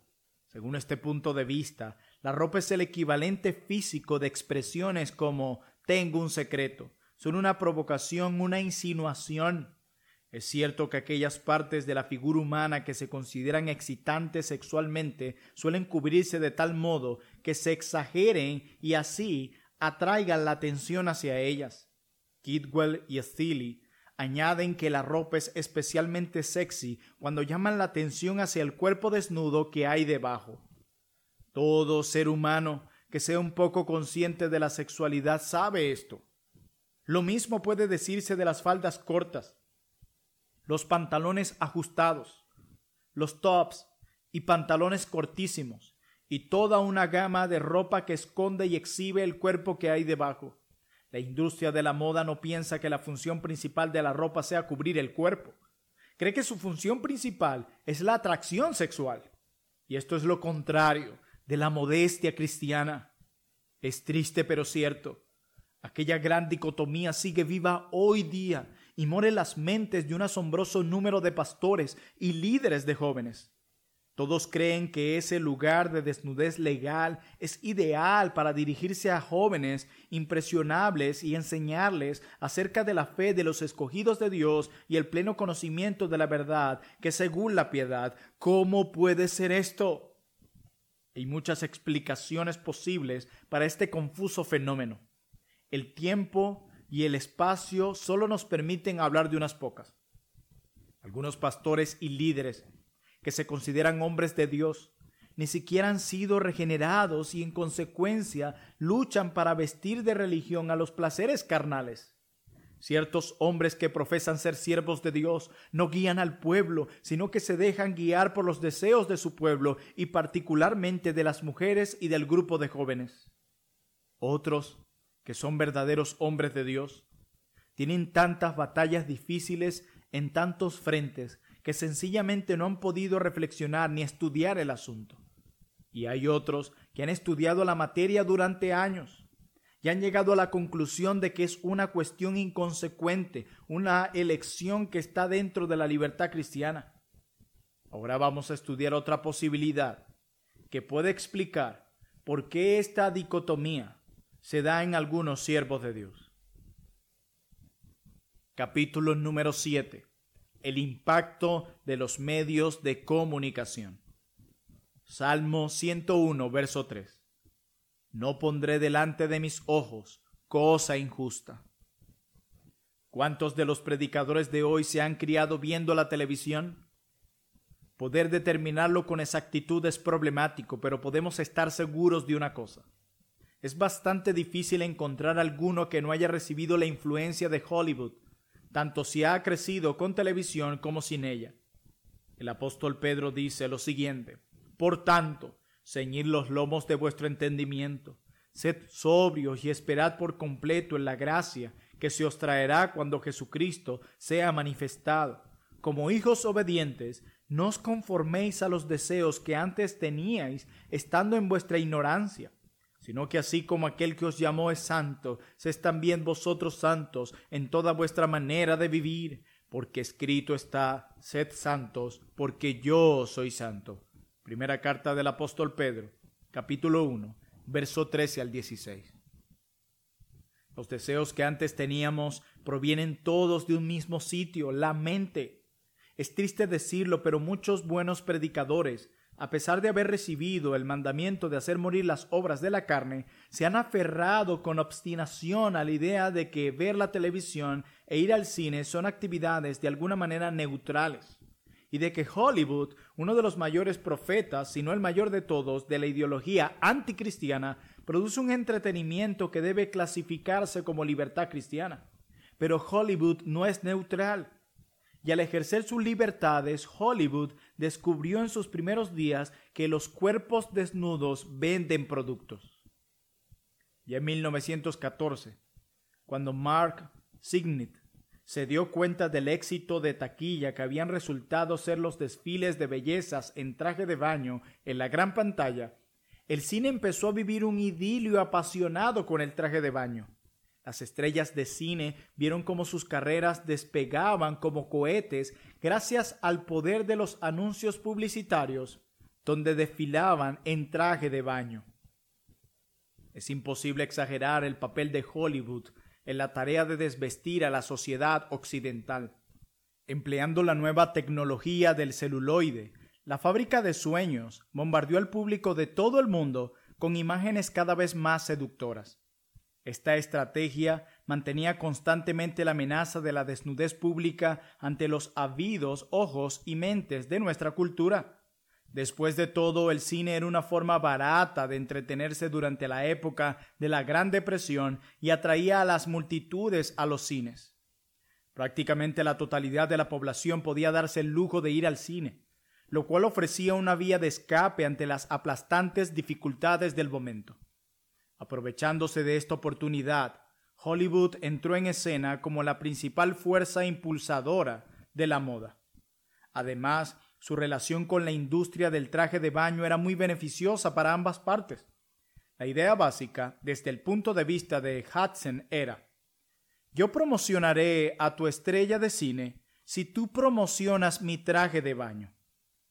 El ingenio de los vínculos entre el fabricante, los cines locales y los negocios minoristas no tenía límites. La relación con Hollywood confirió a aquellos trajes producidos en series la distinción de ser considerados glamorosos y de alta categoría, que se tradujo en considerables ganancias en las ventas. Tampoco eran sin fin los distintos métodos que Hollywood encontraba para explotar el cuerpo humano en su provecho. Al fin y al cabo, el cuerpo ahora podía presentarse ligero de ropa, envuelto de forma erótica, y proyectarse en deslumbrantes imágenes gigantescas para que todos la vieran. Los fabricantes de traje de baño, los promotores de concursos de belleza y la máquina de glamour de Hollywood estaban divulgando el concepto de la bañista erótica. Los espectáculos acuáticos, incluyendo el ballet, se convirtieron en la pornografía blanda de esa década y la siguiente. Hollywood se dio cuenta de que, aunque el cine era hablado, pocas conversaciones podían compararse con la indescriptible sex appeal del cuerpo femenino en la pantalla. Salta a la vista que Hollywood se convirtió en una de las fuentes más importantes a la hora de dictar los estilos y las modas, pero algunos pastores y líderes de jóvenes parecen haberlo pasado por alto. Es difícil exagerar el impacto de los medios de comunicación en su labor de vender la desnudez a la sociedad occidental. Aunque la prensa ejerció en su tiempo un poder considerable sobre la mente de la gente, el cine y la televisión la han eclipsado drásticamente. Lo que antes era solo una fantasía abstracta en la mente entenebrecida de los hombres se hizo realidad para todo Occidente. Los dioses de la moda empezaron a hablar a través de las imágenes de la pantalla grande y de la pequeña, y se apoderaron de la imaginación colectiva de la sociedad como no había sucedido con ningún otro medio de difusión en la historia. Ellen Melinkoff, autora de Lo que vestíamos, revela la abrumadora influencia que tenían los nuevos dioses de la moda sobre las jóvenes desde los años 50 hasta los 80. Sus palabras describen a una generación que se postraba ante la voz de Hollywood y no ante la palabra de Dios. Escuchemos. Cuando seguíamos un estilo, con frecuencia lo hacíamos condicionados por la industria de la moda, la televisión, las revistas de moda, las madres, los hombres, las mejores amigas, el irresistible ejemplo de las jóvenes más populares. Pero la influencia de los vecindarios residenciales y de las muchachas era mínima comparada con la de la televisión. La televisión abría el mundo ante nosotros, incluido el mundo de la moda. Nos permitía ver lo que la gente llevaba con una intensidad y una inmediatez que nunca habíamos tenido. Antes nos guiábamos por la revista Life, las revistas de moda y las películas, pero esos medios eran muy lentos. No hablaban la indumentaria que había llevado una modelo o una actriz de cine varios meses antes. Con la televisión podíamos saber lo que vestía Dorothy Gilgallen esta noche, lo que se había puesto Bess Mierson esta noche, y podíamos ver con qué ropa habían ido Justin y Pat a su escuela ese mismo día en el programa The American Western. Melinkoff establece con exactitud el fondo del asunto. Los jóvenes fueron condicionados por la industria de la moda. Los medios de comunicación y en especial la televisión transformaron el pensamiento de ellos. Con sus impactantes y seductoras imágenes se produjo la intensa y sutil metamorfosis de la idolatría. Las esculturas hechas de piedra o de metales preciosos se dieron a las seductoras imágenes de las esculturas en vivo que desnudaban más y más el cuerpo. Y el mundo occidental se postró ante el altar y con sumisión siguió su ejemplo, incluyendo muchos de sus púlpitos. Sin embargo, La muestra más vergonzosa del asombroso dominio que ejercía Hollywood sobre la mentalidad de la sociedad no fue que sedujera a las mujeres para que se desnudaran totalmente, sino también a los hombres. El apóstol Pablo nos dice que Eva fue engañada, pero que Adán siguió su ejemplo, siendo plenamente consciente de lo que hacía. Al igual que Adán, el hombre occidental ha seguido a la Eva de Hollywood hacia la desnudez pública. Lo que voy a explicar a continuación debería enseñar una lección de humildad a todos los hombres que escuchen este libro.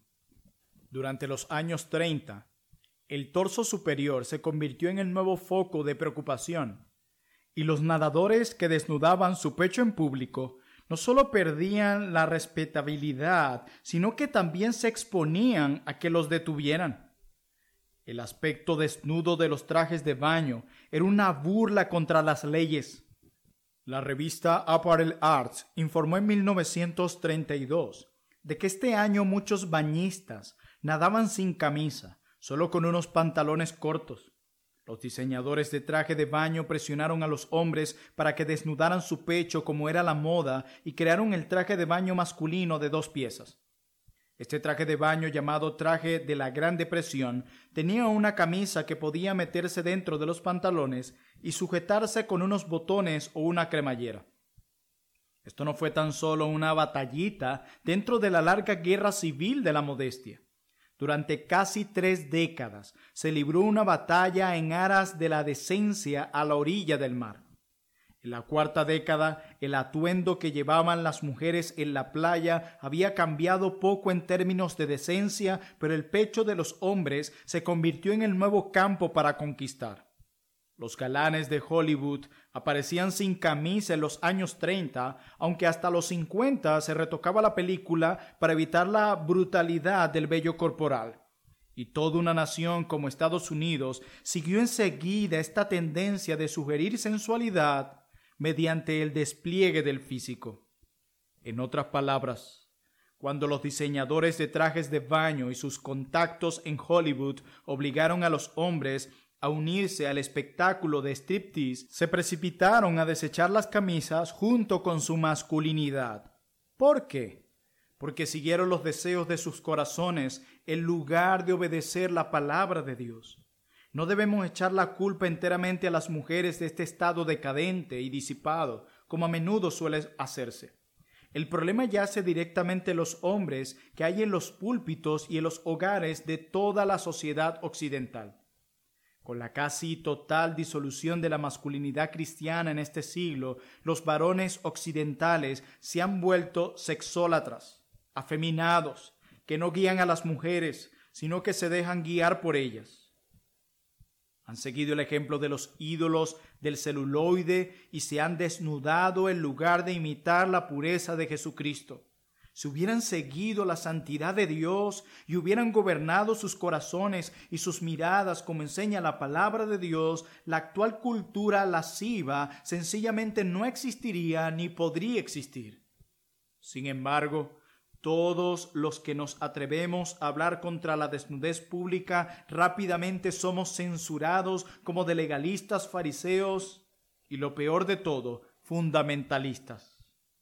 Qué patético es que tantos pastores y grupos de jóvenes de hoy se dejen gobernar por los deseos de las mujeres y de los niños de la congregación y no por la palabra de Dios.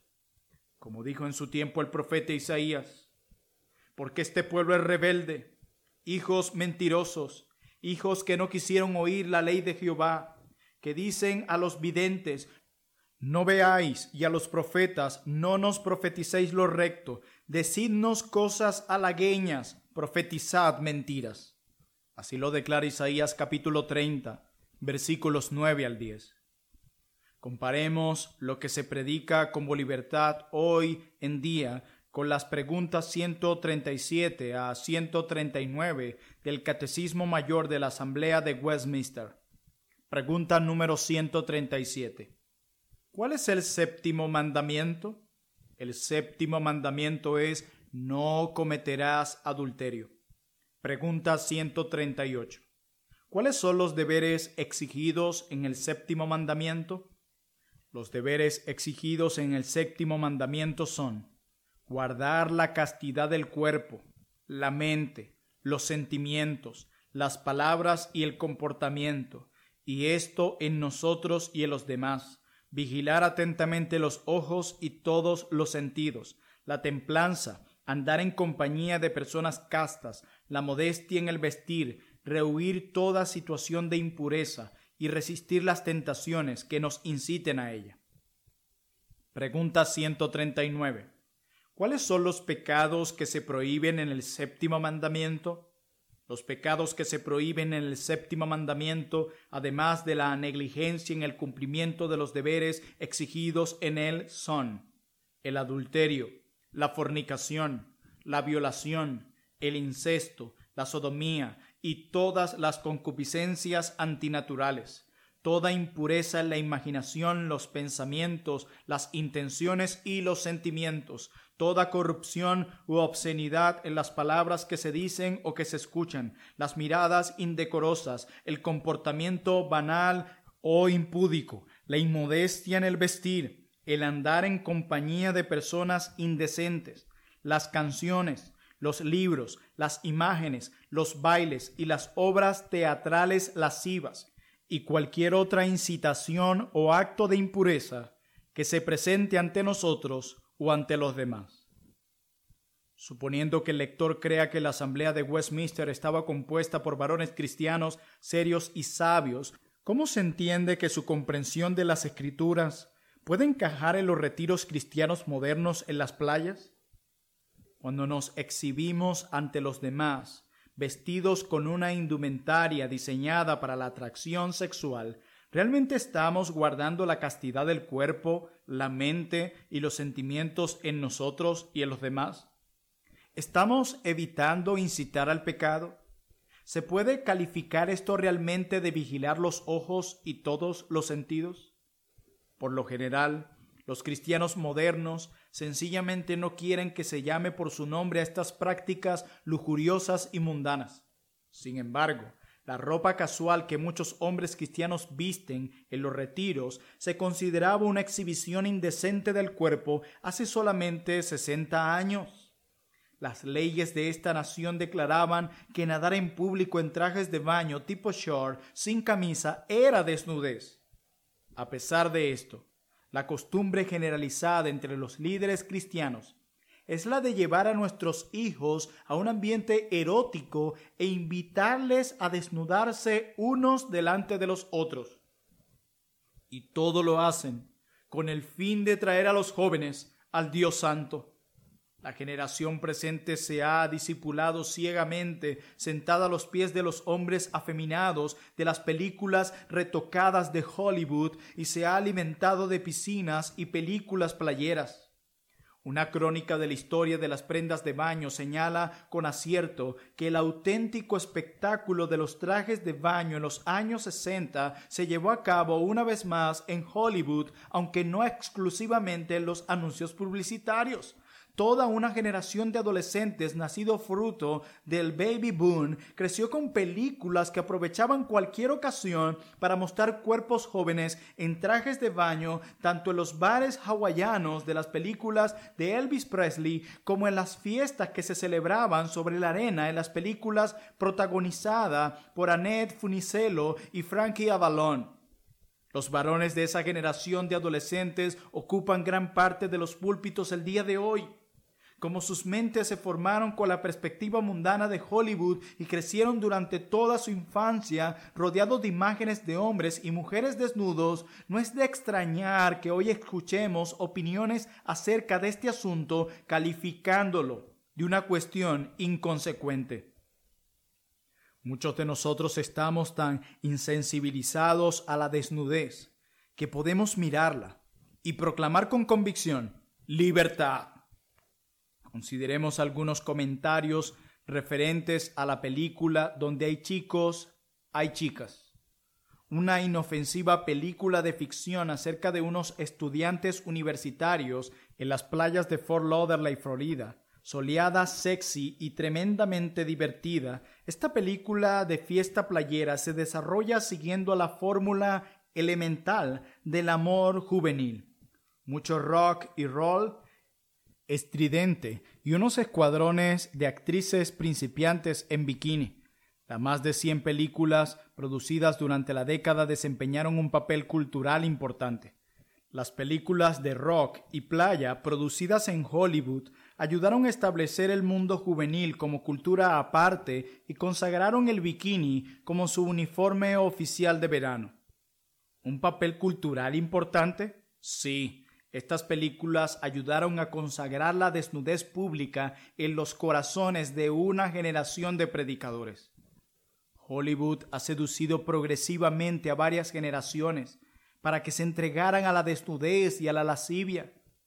¿Qué hombre o qué mujer occidental que escuche este libro no tiene la mente saturada de imágenes sensuales, de cuerpos vestidos con prendas de baño eróticas, imágenes grabadas para siempre en la memoria por la influencia de los anuncios de la televisión, las revistas, los letreros publicitarios y un sinfín de otros medios? Para desgracia de muchos, estas seductoras imágenes han servido para atraer aún más sus corazones hacia la garra mortal de la adicción a la pornografía. Y en muchos de nuestros púlpitos se sigue guardando un silencio fatal. O lo que es peor, desde algunos púlpitos se declara alegremente que Jesús derramó su sangre sobre la cruz para comprar para nosotros esta libertad.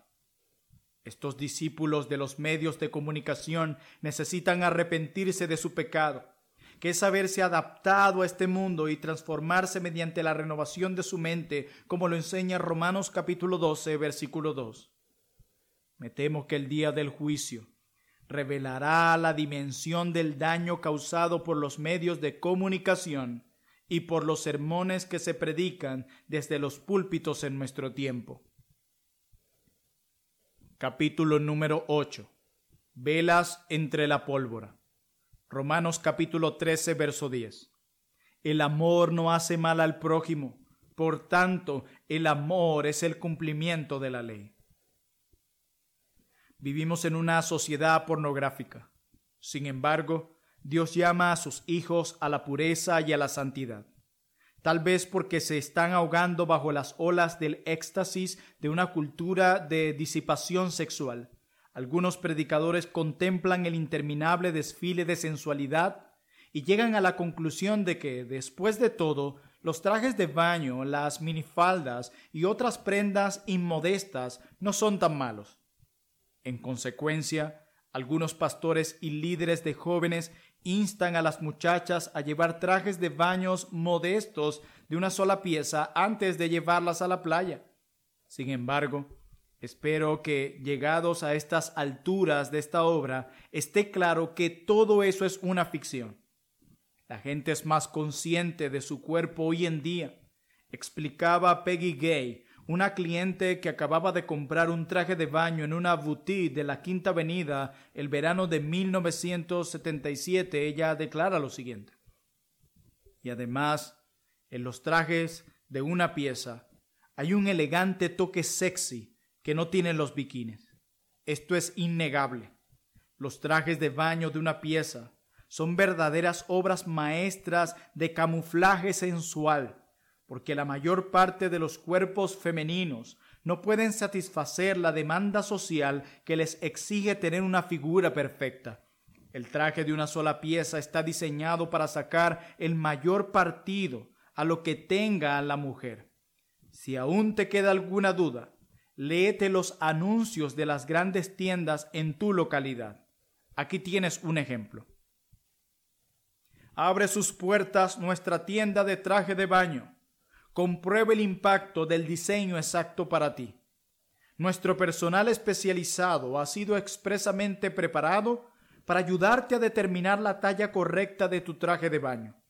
Nuestros dependientes saben muy bien cómo seleccionar el traje ideal que se te ajuste a la perfección a las caderas, a la cintura y al pecho. Tenemos personal especializado en todas nuestras tiendas. Elimina todas las dudas a la hora de elegir el traje de baño que te conviene.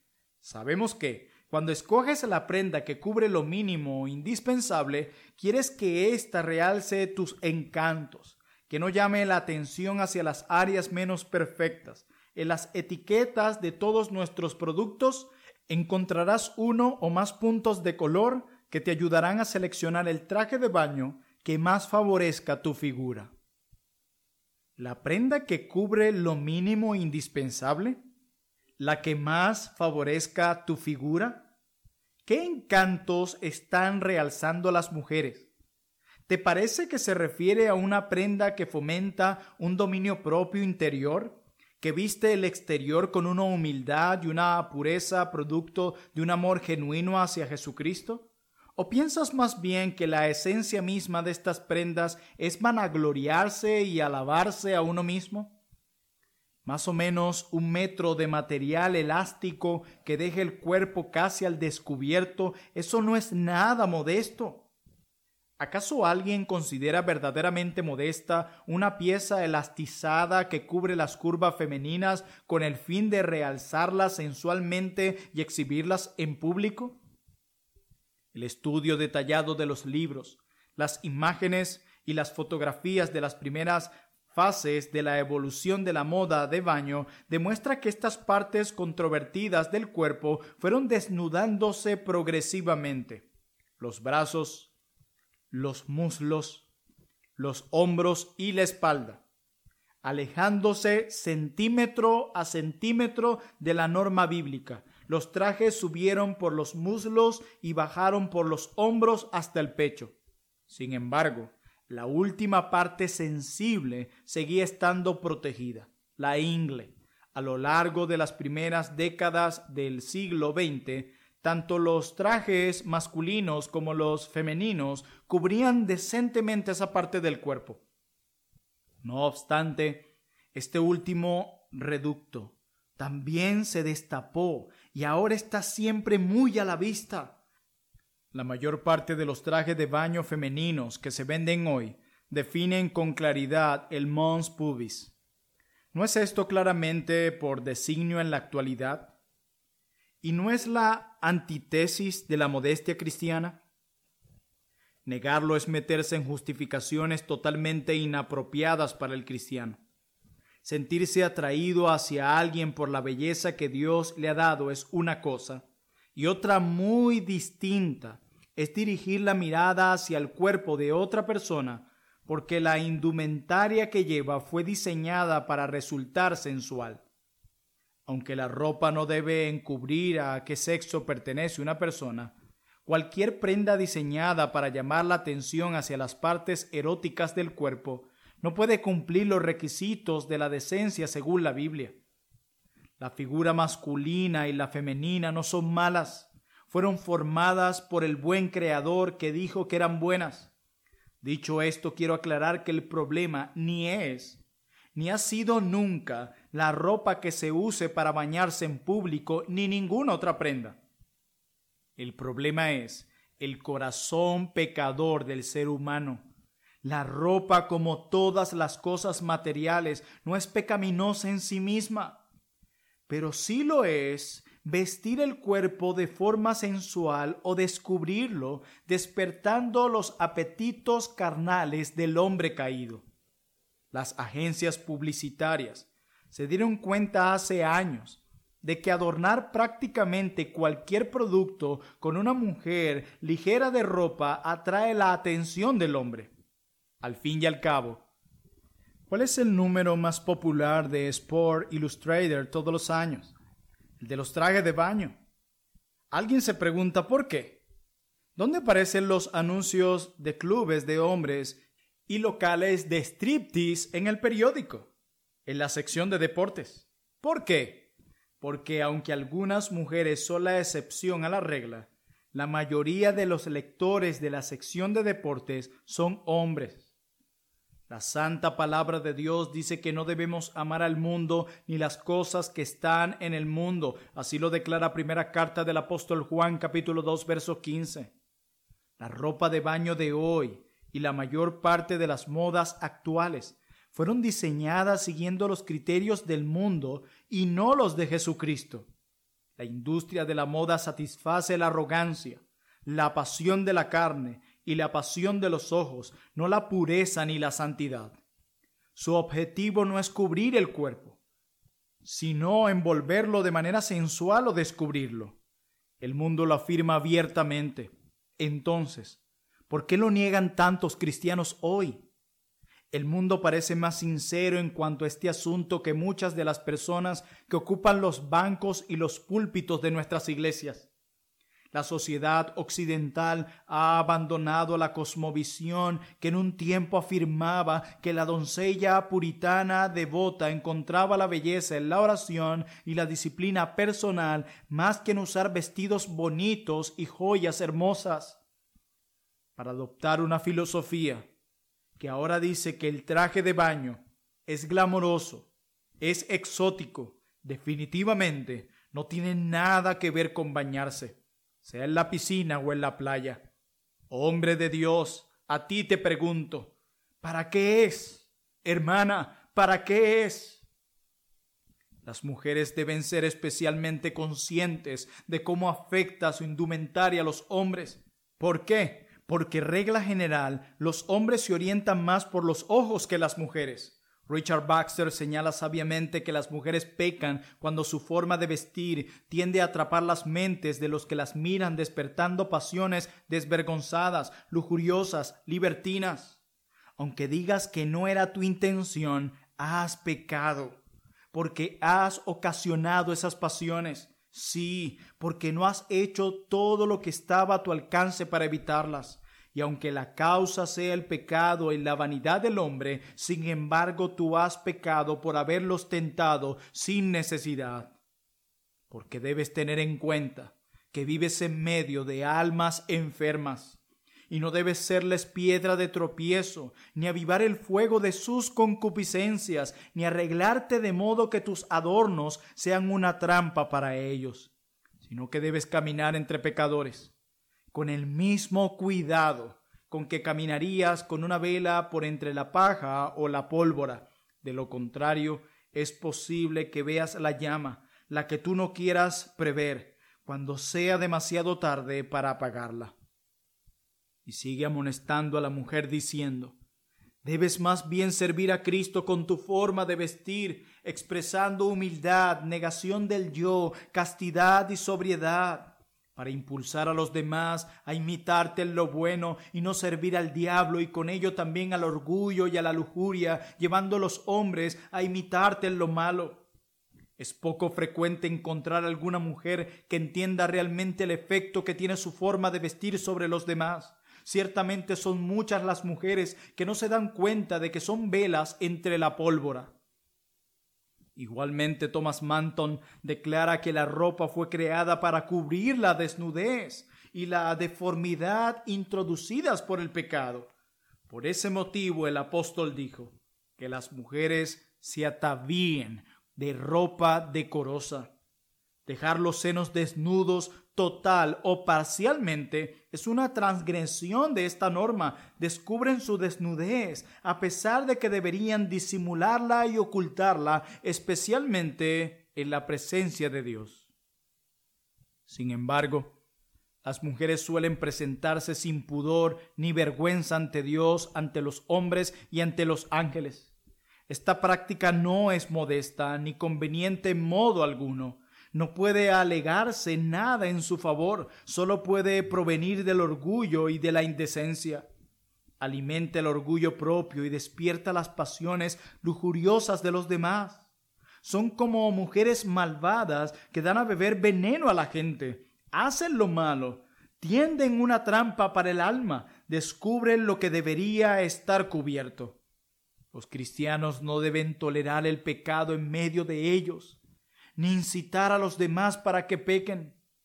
Manton se estaba dirigiendo a personas que llevaban mucha más ropa que las mujeres de hoy, con sus minifaldas, sus blusas escotadas y sus trajes de baño. Su razonamiento es claro y directo al grano. Los cristianos no deben incitar al pecado, ni a los hermanos, ni a los demás, y la desnudez pecaminosa solo conduce a eso. Thomas Brooke, También advertía que aquellos que toman prestadas las modas de los egipcios se llenarán de forúnculos y de manchas.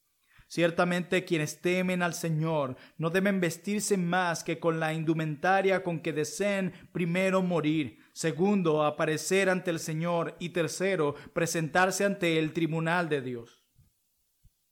Nuestro santo Señor Jesucristo dijo: Oíste que fue dicho, no cometerás adulterio. Pero yo os digo que cualquiera que mira a una mujer para codiciarla, ya adulteró con ella en su corazón. Así lo declara Mateo capítulo 5, versos 27 al 28.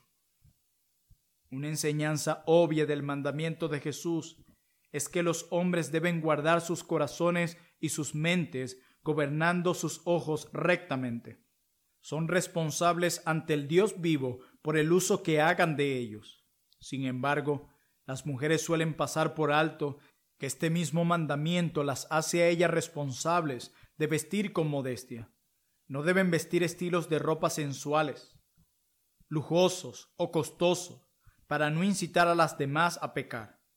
El hombre debe responder ante Dios por la manera como usa sus ojos, mientras que las mujeres deben procurar no ser piedra de tropiezo para los hombres. Es obvio que el horrible pecado de David con Betsabé fue por culpa de David.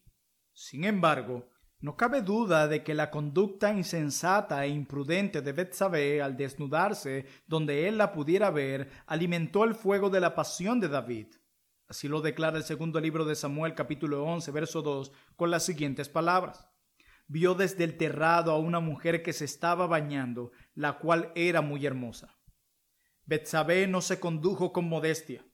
David no gobernó sus ojos, la vela entre la pólvora. Dicho esto, algunas hermanas pueden alegar: pero si yo no intento ser sexy ni tentar a los hombres. Estoy seguro de que eres sincera. Sin embargo, a pesar de tus buenas intenciones, si te pones un traje de baño elástico muy ajustado a la piel, diseñado para realzar tus encantos, y luego te exhibes bajo la mirada de los hombres, no vas a tener mucho éxito en la tarea de fomentar la castidad por mucho que te esfuerces. Los hechos hablan más fuerte que las palabras. Y en este caso, el tejido elástico habla mucho más alto que la intención de tu corazón. El mismo principio puede aplicarse a las minifaldas, los pantalones ceñidos y muchas otras prendas que exhiben y pregonan el cuerpo en lugar de cubrirlo.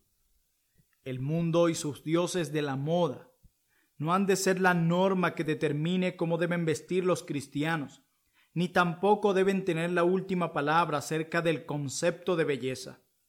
Una célebre historiadora de la moda escribe: Todas mis investigaciones me han llevado a pensar que el concepto de belleza es de origen sexual y que los cambios que se han producido en el ideal de belleza aparentemente reflejan un cambio en las actitudes respecto a la expresión sexual. Este es el modelo del mundo, pero ciertamente no es el de Dios. Con referencia a la belleza femenina, el Espíritu Santo declara por medio de Salomón lo siguiente en el Proverbios capítulo 31, verso 30. Engañosa es la gracia y vana la hermosura. La mujer que teme a Jehová, esa será alabada. Esta es la norma. Además, es necesario que así mujeres como hombres entiendan que la ropa es un lenguaje, un verdadero lenguaje corporal, den o no se den cuenta de ello. A la luz de esta idea, los hijos de Dios deben desear con todo fervor fomentar la pureza y la modestia piadosa en su propia vida y en la de aquellos que los rodean. Los santos de Dios deben examinar a la luz de la palabra de Dios todo lo que se ponen y los motivos por los que se visten como se visten. El apóstol Pablo enseña a la iglesia lo siguiente: que todo lo que hacéis, sea de palabra o de hecho, hacedlo todo en el nombre del Señor Jesús, dando gracias a Dios Padre por medio de Él. Colosenses capítulo 3, verso 17. Cuando la preocupación principal es realzar nuestros encantos, ¿podemos sincera y entusiastamente afirmar que lo hacemos para el Señor Jesucristo? Pablo exhorta a los cristianos carnales de Corinto con las siguientes palabras: entonces, ya sea que comáis, que bebáis o que hagáis cualquier otra cosa, hacedlo todo para la gloria de Dios. Primera a los Corintios, capítulo 10, verso 31. Cuando buscamos prendas que favorezcan más a nuestra figura, ¿acaso puede ser que sea para la gloria de Dios? Debemos vestirnos para dar gloria a Dios, no para realzar nuestros encantos. Examina tu corazón, querida lectora. Realza tus encantos y favorecer tu figura es más propio de una sociedad pornográfica que de una sociedad formada por verdaderos hijos de Dios. Debes tener siempre presente que vives en medio de almas enfermas. Y hermana, verdaderamente eres una vela entre la pólvora. Capítulo número 9. El retorno a la modestia cristiana. Primera a los Corintios, capítulo 6, versículo 20. Porque habéis sido comprados por precio. Glorificad pues a Dios en vuestro cuerpo y en vuestro espíritu, los cuales son de Dios. Vincent Alsop señala: no se puede negar, ni ocultar, ni justificar, ni tampoco, me temo, corregir la lamentable intoxicación de la generación actual con cosas que son novedades, ni su triste degeneración respecto a la templanza de épocas anteriores. Hasta las hijas de Sión se han infectado con esta epidemia. Del mismo modo, hay una epidemia de inmodestia que infecta nuestras iglesias hoy. Los principios por los que la mayor parte de la moda del traje de baño no pasa el examen de la modestia deben aplicarse a toda la ropa que usamos. Necesitamos tomar conciencia de que algunas prendas de vestir, cuya función debería ser cubrir el cuerpo, en realidad no cubren mucho. La ropa ajustada realza la forma del cuerpo del mismo modo que los trajes de baño. Aunque no debemos avergonzarnos del cuerpo como si fuera malo en sí, debemos cubrirlo correctamente para conservar la castidad de la mente y el espíritu, especialmente en la adoración colectiva a nuestro santo Dios. Por encima de todo, los hombres debemos aprender a gobernar nuestros corazones y nuestros ojos, así como enseñar a nuestras esposas y a nuestros hijos los principios correctos de la modestia. Aunque las mujeres son vulnerables frente a la tentación de vestirse con ropa lujosa o sensual, sus padres y sus maridos son, en última instancia, los responsables de lo que visten las mujeres en sus hogares. Es preciso que los hombres y las mujeres cristianos estudien esta materia y oren con fervor acerca de ella, porque verdaderamente necesitamos volver a la modestia que enseña la Biblia. ¿Por qué vestimos en la forma que lo hacemos?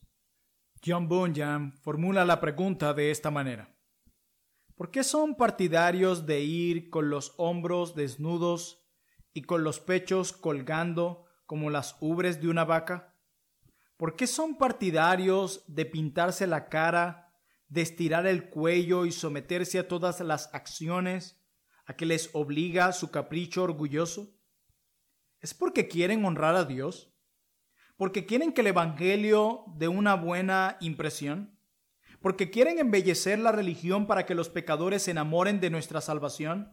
No, más bien es para complacer sus concupiscencias. También creo que Satanás ha atraído más gente hacia el pecado de impureza con el deslumbrante espectáculo de la moda de la que hubiera traído sin él. Me pregunto, ¿qué era lo que antaño se consideraba el atuendo de una ramera? Ciertamente no sería más cautivador ni más tentador que la indumentaria de muchas creyentes de nuestros días. Lo mismo podría decirse hoy. Examina tu corazón. ¿Por qué te vistes como lo haces? El grito de las feministas proclama: es mi cuerpo y voy a hacer con él lo que quiera. El grito de los evangélicos de hoy declara: es mi libertad y voy a hacer con ella lo que quiera. Sin embargo, las Escrituras afirman: ¿o ignoráis que vuestro cuerpo es templo del Espíritu Santo, el cual está en vosotros, el cual tenéis de Dios, y que no sois vuestros? porque habéis sido comprados por precio. Glorificad pues a Dios en vuestro cuerpo y en vuestro espíritu, los cuales son de Dios. Así lo declara 1 Corintios capítulo 6 versículos 19 al 20. No eres tuyo. Si eres cristiano, no eres tuyo. Todo tu ser, cuerpo y alma es propiedad adquirida por Jesucristo. Y el precio que pagó por tu cuerpo fue el que el suyo fuera partido. Esto es mi cuerpo, que por vosotros es partido. Tu cuerpo le pertenece. Él te redimió con su sangre preciosa en la cruz del Calvario. Debemos tener cuidado cómo adornamos esa propiedad comprada con la sangre de Cristo. Sin duda, al escuchar esto, algunos exclamarán: ¡ah! Pero eso es legalismo. No puede llamarse legalismo a la acción de instar a los hijos de Dios a cubrirse, porque la modestia es el mandamiento de las Escrituras. El deseo del corazón regenerado es honrar al Señor Jesús y hacer todo aquello que le dé gloria cumpliendo sus mandamientos. El que tiene mis mandamientos y los guarda, ese es el que me ama. El que no me ama no guardará mis palabras. Así lo declara Juan capítulo 14, verso 21 y verso 24. La gloria de Dios y el amor a Cristo deben ser los motivos principales de todo lo que decimos, lo que hacemos y lo que pensamos, y eso incluye la ropa que nos ponemos. Te he mostrado lo que dice las Escrituras y te he presentado los antecedentes históricos del tema, y me he esforzado por dejar que los propios escritores de la historia de la moda se expresen con franqueza. Confío en que todo esto te haya hecho pensar y te haya estimulado al amor y a las buenas obras.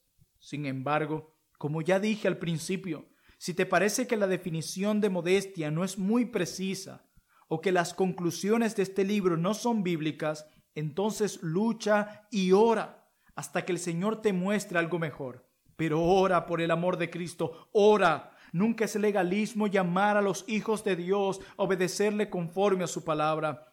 Ora y medita acerca del propósito eterno del Todopoderoso, porque a los que antes conoció también los predestinó para que fuesen hechos conforme a la imagen de su Hijo. Así lo declara Romanos capítulo 8, verso 29. La tierra y todo el universo existen por una sola razón. El Dios de gracia tenía la intención de salvar a su pueblo de sus pecados y hacerlos como su santo Hijo Jesucristo. Él derramó su sangre sobre la cruz del Calvario para pagar la deuda por los pecados de su pueblo. Solo por la fe en Él, sus pecados son perdonados por toda la eternidad. Cristo los salva, los limpia y los hace como Él. ¿Y cómo es Él? Santo, inocente, sin mancha, apartado de los pecadores. Así lo declara Hebreos capítulo 7, verso 26. Así pues, ¿cómo hemos de conducirnos respecto a este complicado asunto? Tengamos en cuenta estos principios. Número 1. Dar gloria a Dios debe ser nuestro primer objetivo. Glorificad a Dios en vuestro cuerpo. 1 Corintios 6:20. Hacedlo todo en el nombre del Señor Jesús. Colosenses capítulo 3, verso 17. Número 2. El amor de Cristo debe ser el motivo de nuestros actos. Nosotros le amamos a Él porque Él nos amó primero. Primera carta del apóstol Juan capítulo 4, verso 19. Número 3. Recordar que somos templo del Espíritu Santo y que no somos nuestros debe corregirnos. Vuestro cuerpo es templo del Espíritu Santo, el cual está en vosotros, y no sois vuestro. 1 Corintios capítulo 6, verso 19. Número 4. Como resultado, nuestro objetivo debe ser el amor a los demás y el deseo de mantener la pureza en ellos y en nosotros, y de no despertar sus pasiones lujuriosas. El amor no hace mal al prójimo, así que el cumplimiento de la ley es el amor. Romanos capítulo 13, verso 10. Que el Dios de misericordia nos conceda arrepentirnos, si hemos pecado en este sentido. Sé sincero contigo mismo y con tu Dios, querido lector o lectora. ¿Realmente has prestado a este asunto toda la atención que merece? Hermano o hermana, ¿alguna vez has preguntado al Señor cómo debe vestirse un hijo santo de Dios?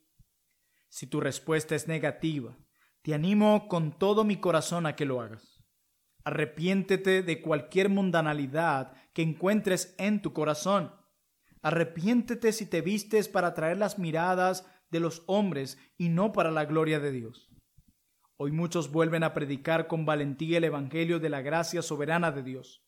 En muchos lugares se declara con sencillez la verdad gloriosa de la salvación solo por fe, solo por medio de Cristo. Estas maravillosas verdades que transforman vidas deben producir personas santas, humildes y modestas, que se distingan de este mundo perdido y moribundo. De ahí que mi oración más ferviente sea que amemos con ardor a Jesucristo y que nos amemos los unos a los otros, que luchemos unidos por la unidad de la fe y que vivamos vidas que magnifiquen la gracia salvadora de nuestro bendito Redentor. Vivamos en este mundo sobria, justa y piadosamente, como lo declara Tito capítulo 2, versos 11 al 14. Y que jamás neguemos estas preciosas verdades que amamos, adheriéndonos a las costumbres y a las modas de este mundo presente, lleno de maldad y de desnudez pecaminosa. Glorifiquemos a Dios en nuestro cuerpo y en nuestro espíritu, los cuales son de Dios. 1 Corintios capítulo 6, verso 20.